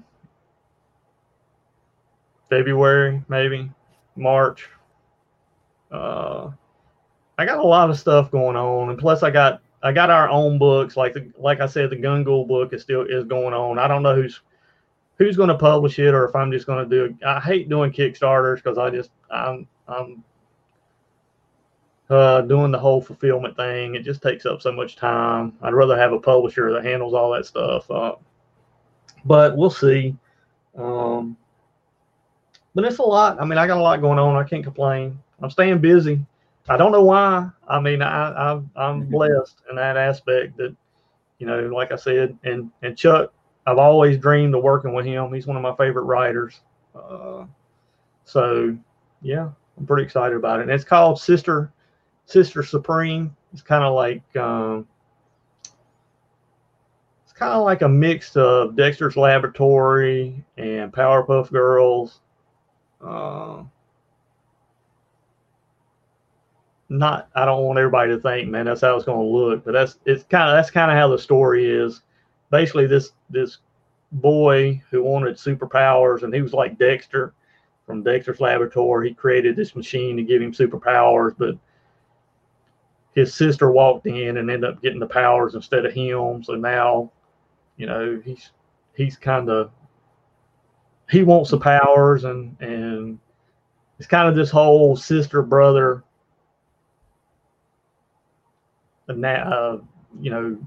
economy type thing going on with each other, and sibling rivalries, and it's I don't think any book out there is like it right now. So yeah, so it should be fun. And the Ben Dunn book I'm working on is called Swampland, and it's kind of it's a book set in the bayou of Louisiana, and it's got superheroes and magic, and I mean, it's kind of all over the place. So if you like everything, there's something in there for everyone. Something in there for everybody. So it's not a book that's being done. I try to do things that aren't all over the place, or all over the place, because I mean, I don't really see a point in it or a value in doing another book, another Spider-Man book. I mean, but so I'm having fun doing them, and when they start to get released, man, you'll have to let me on here, and I'll get you some artwork and stuff for it. And oh yeah, just hit me up anytime. I'm always poking around my phone on my computer. And I appreciate you, man. I appreciate what you're doing for the industry and putting yourself out there and getting all these people in here and getting them excited. I mean, we need more of it. We need more love, man. I know that sounds like a hippie thing. I ain't trying to be a hippie. It's just, I'm so tired of seeing so much negative and hate from everybody. It's just too much hate. We need comic book love. Yeah, you do. You need some good books that don't do anything but entertain and has great artwork in it and has great writing in it and things you want to bag and cherish and not because of value, but because you cherish them that much, not because you think you're going to make $5 million off of them in 20, 40 years, but because they hold a special place in your heart, and that's what we need to get back to, man. I mean, I hope we can get back there. I think people like you doing the things you're doing, that helps. I think, again, doing more shows that are not geared towards tearing people down and not geared towards, bad mouthing people or starting drama or stuff. I think that's really what. Just trying to keep the the positive side of the comic book community going. No, and it's a blessing, man. I appreciate you. Just so you know, I appreciate you having me on here, and I appreciate the time you spent with me. And I know it's not easy for you. I'm disabled too. I know I don't look it, but you know my issues. I got them, so I feel your pain. I know what it's like to have to muscle through stuff, and you really have to love it to do it. And you know, keep up the good work, man. And if you need something I can do that, you know, all you have to do is ask. I'll do what I can do. And again, have me on again, man. It was fun. Wasted 3 hours. My wife's already in bed. She done turned out the light. You see the light? Yeah, I saw her walk through like hours ago now. Well, like, I want to give a big shout out to our sponsor for this video, SpinWiz Comics. SpinWiz Comics is a webcomic and indie comic discovery platform. That's what I like. It's free to download on both iOS and Android. It has over 86 independent publishers on it right now, with well over 400 titles, new titles added every week. Sometimes just a few, sometimes more than a few. So there's hundreds of comic books to read on there, and most of them are completely free to read. Man, you can download an app and you can read some great free web and indie comics.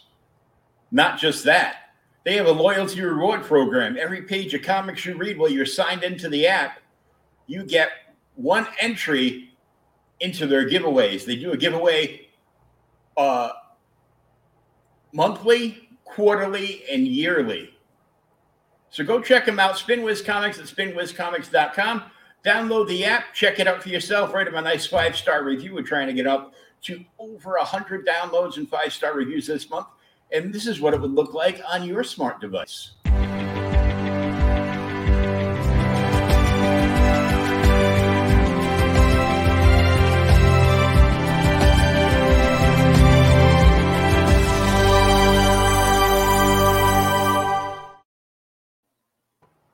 Ta-da. Yeah, that was nice, man. Send me the link to it, and I'll put them up on our Alpha Dog site. Oh yeah, definitely. I'll send you the link. You know, after coffee tomorrow. Yeah, man. Yeah. So I want to thank our guest Will tonight for hanging out and just chatting away with us for hours. Yeah, bro. We had a blast talking, comic books here, there, and everywhere. And I'll be back tomorrow night with an episode of OK Boomer. We're going to dive into Superman 199, the first Flash versus Superman race. And then Friday, I'll be back with more guests on another episode. And until then, I'm Will. You can find me at JokerFan on Twitter or JokerFan1969 on Instagram. And Will Caligan, you got to go find him. I'm all over the place, brother. You look up my name, you'll find me anywhere. I'm everywhere. He's everywhere, but the link is right here. You can follow him at Alpha Dog Comics, and you can jump over to Amazon, and you can get Volume 1 of The Gun Ghoul right there. So all the links are right there. Follow him. Check out Alpha Dog Comics. Until next time.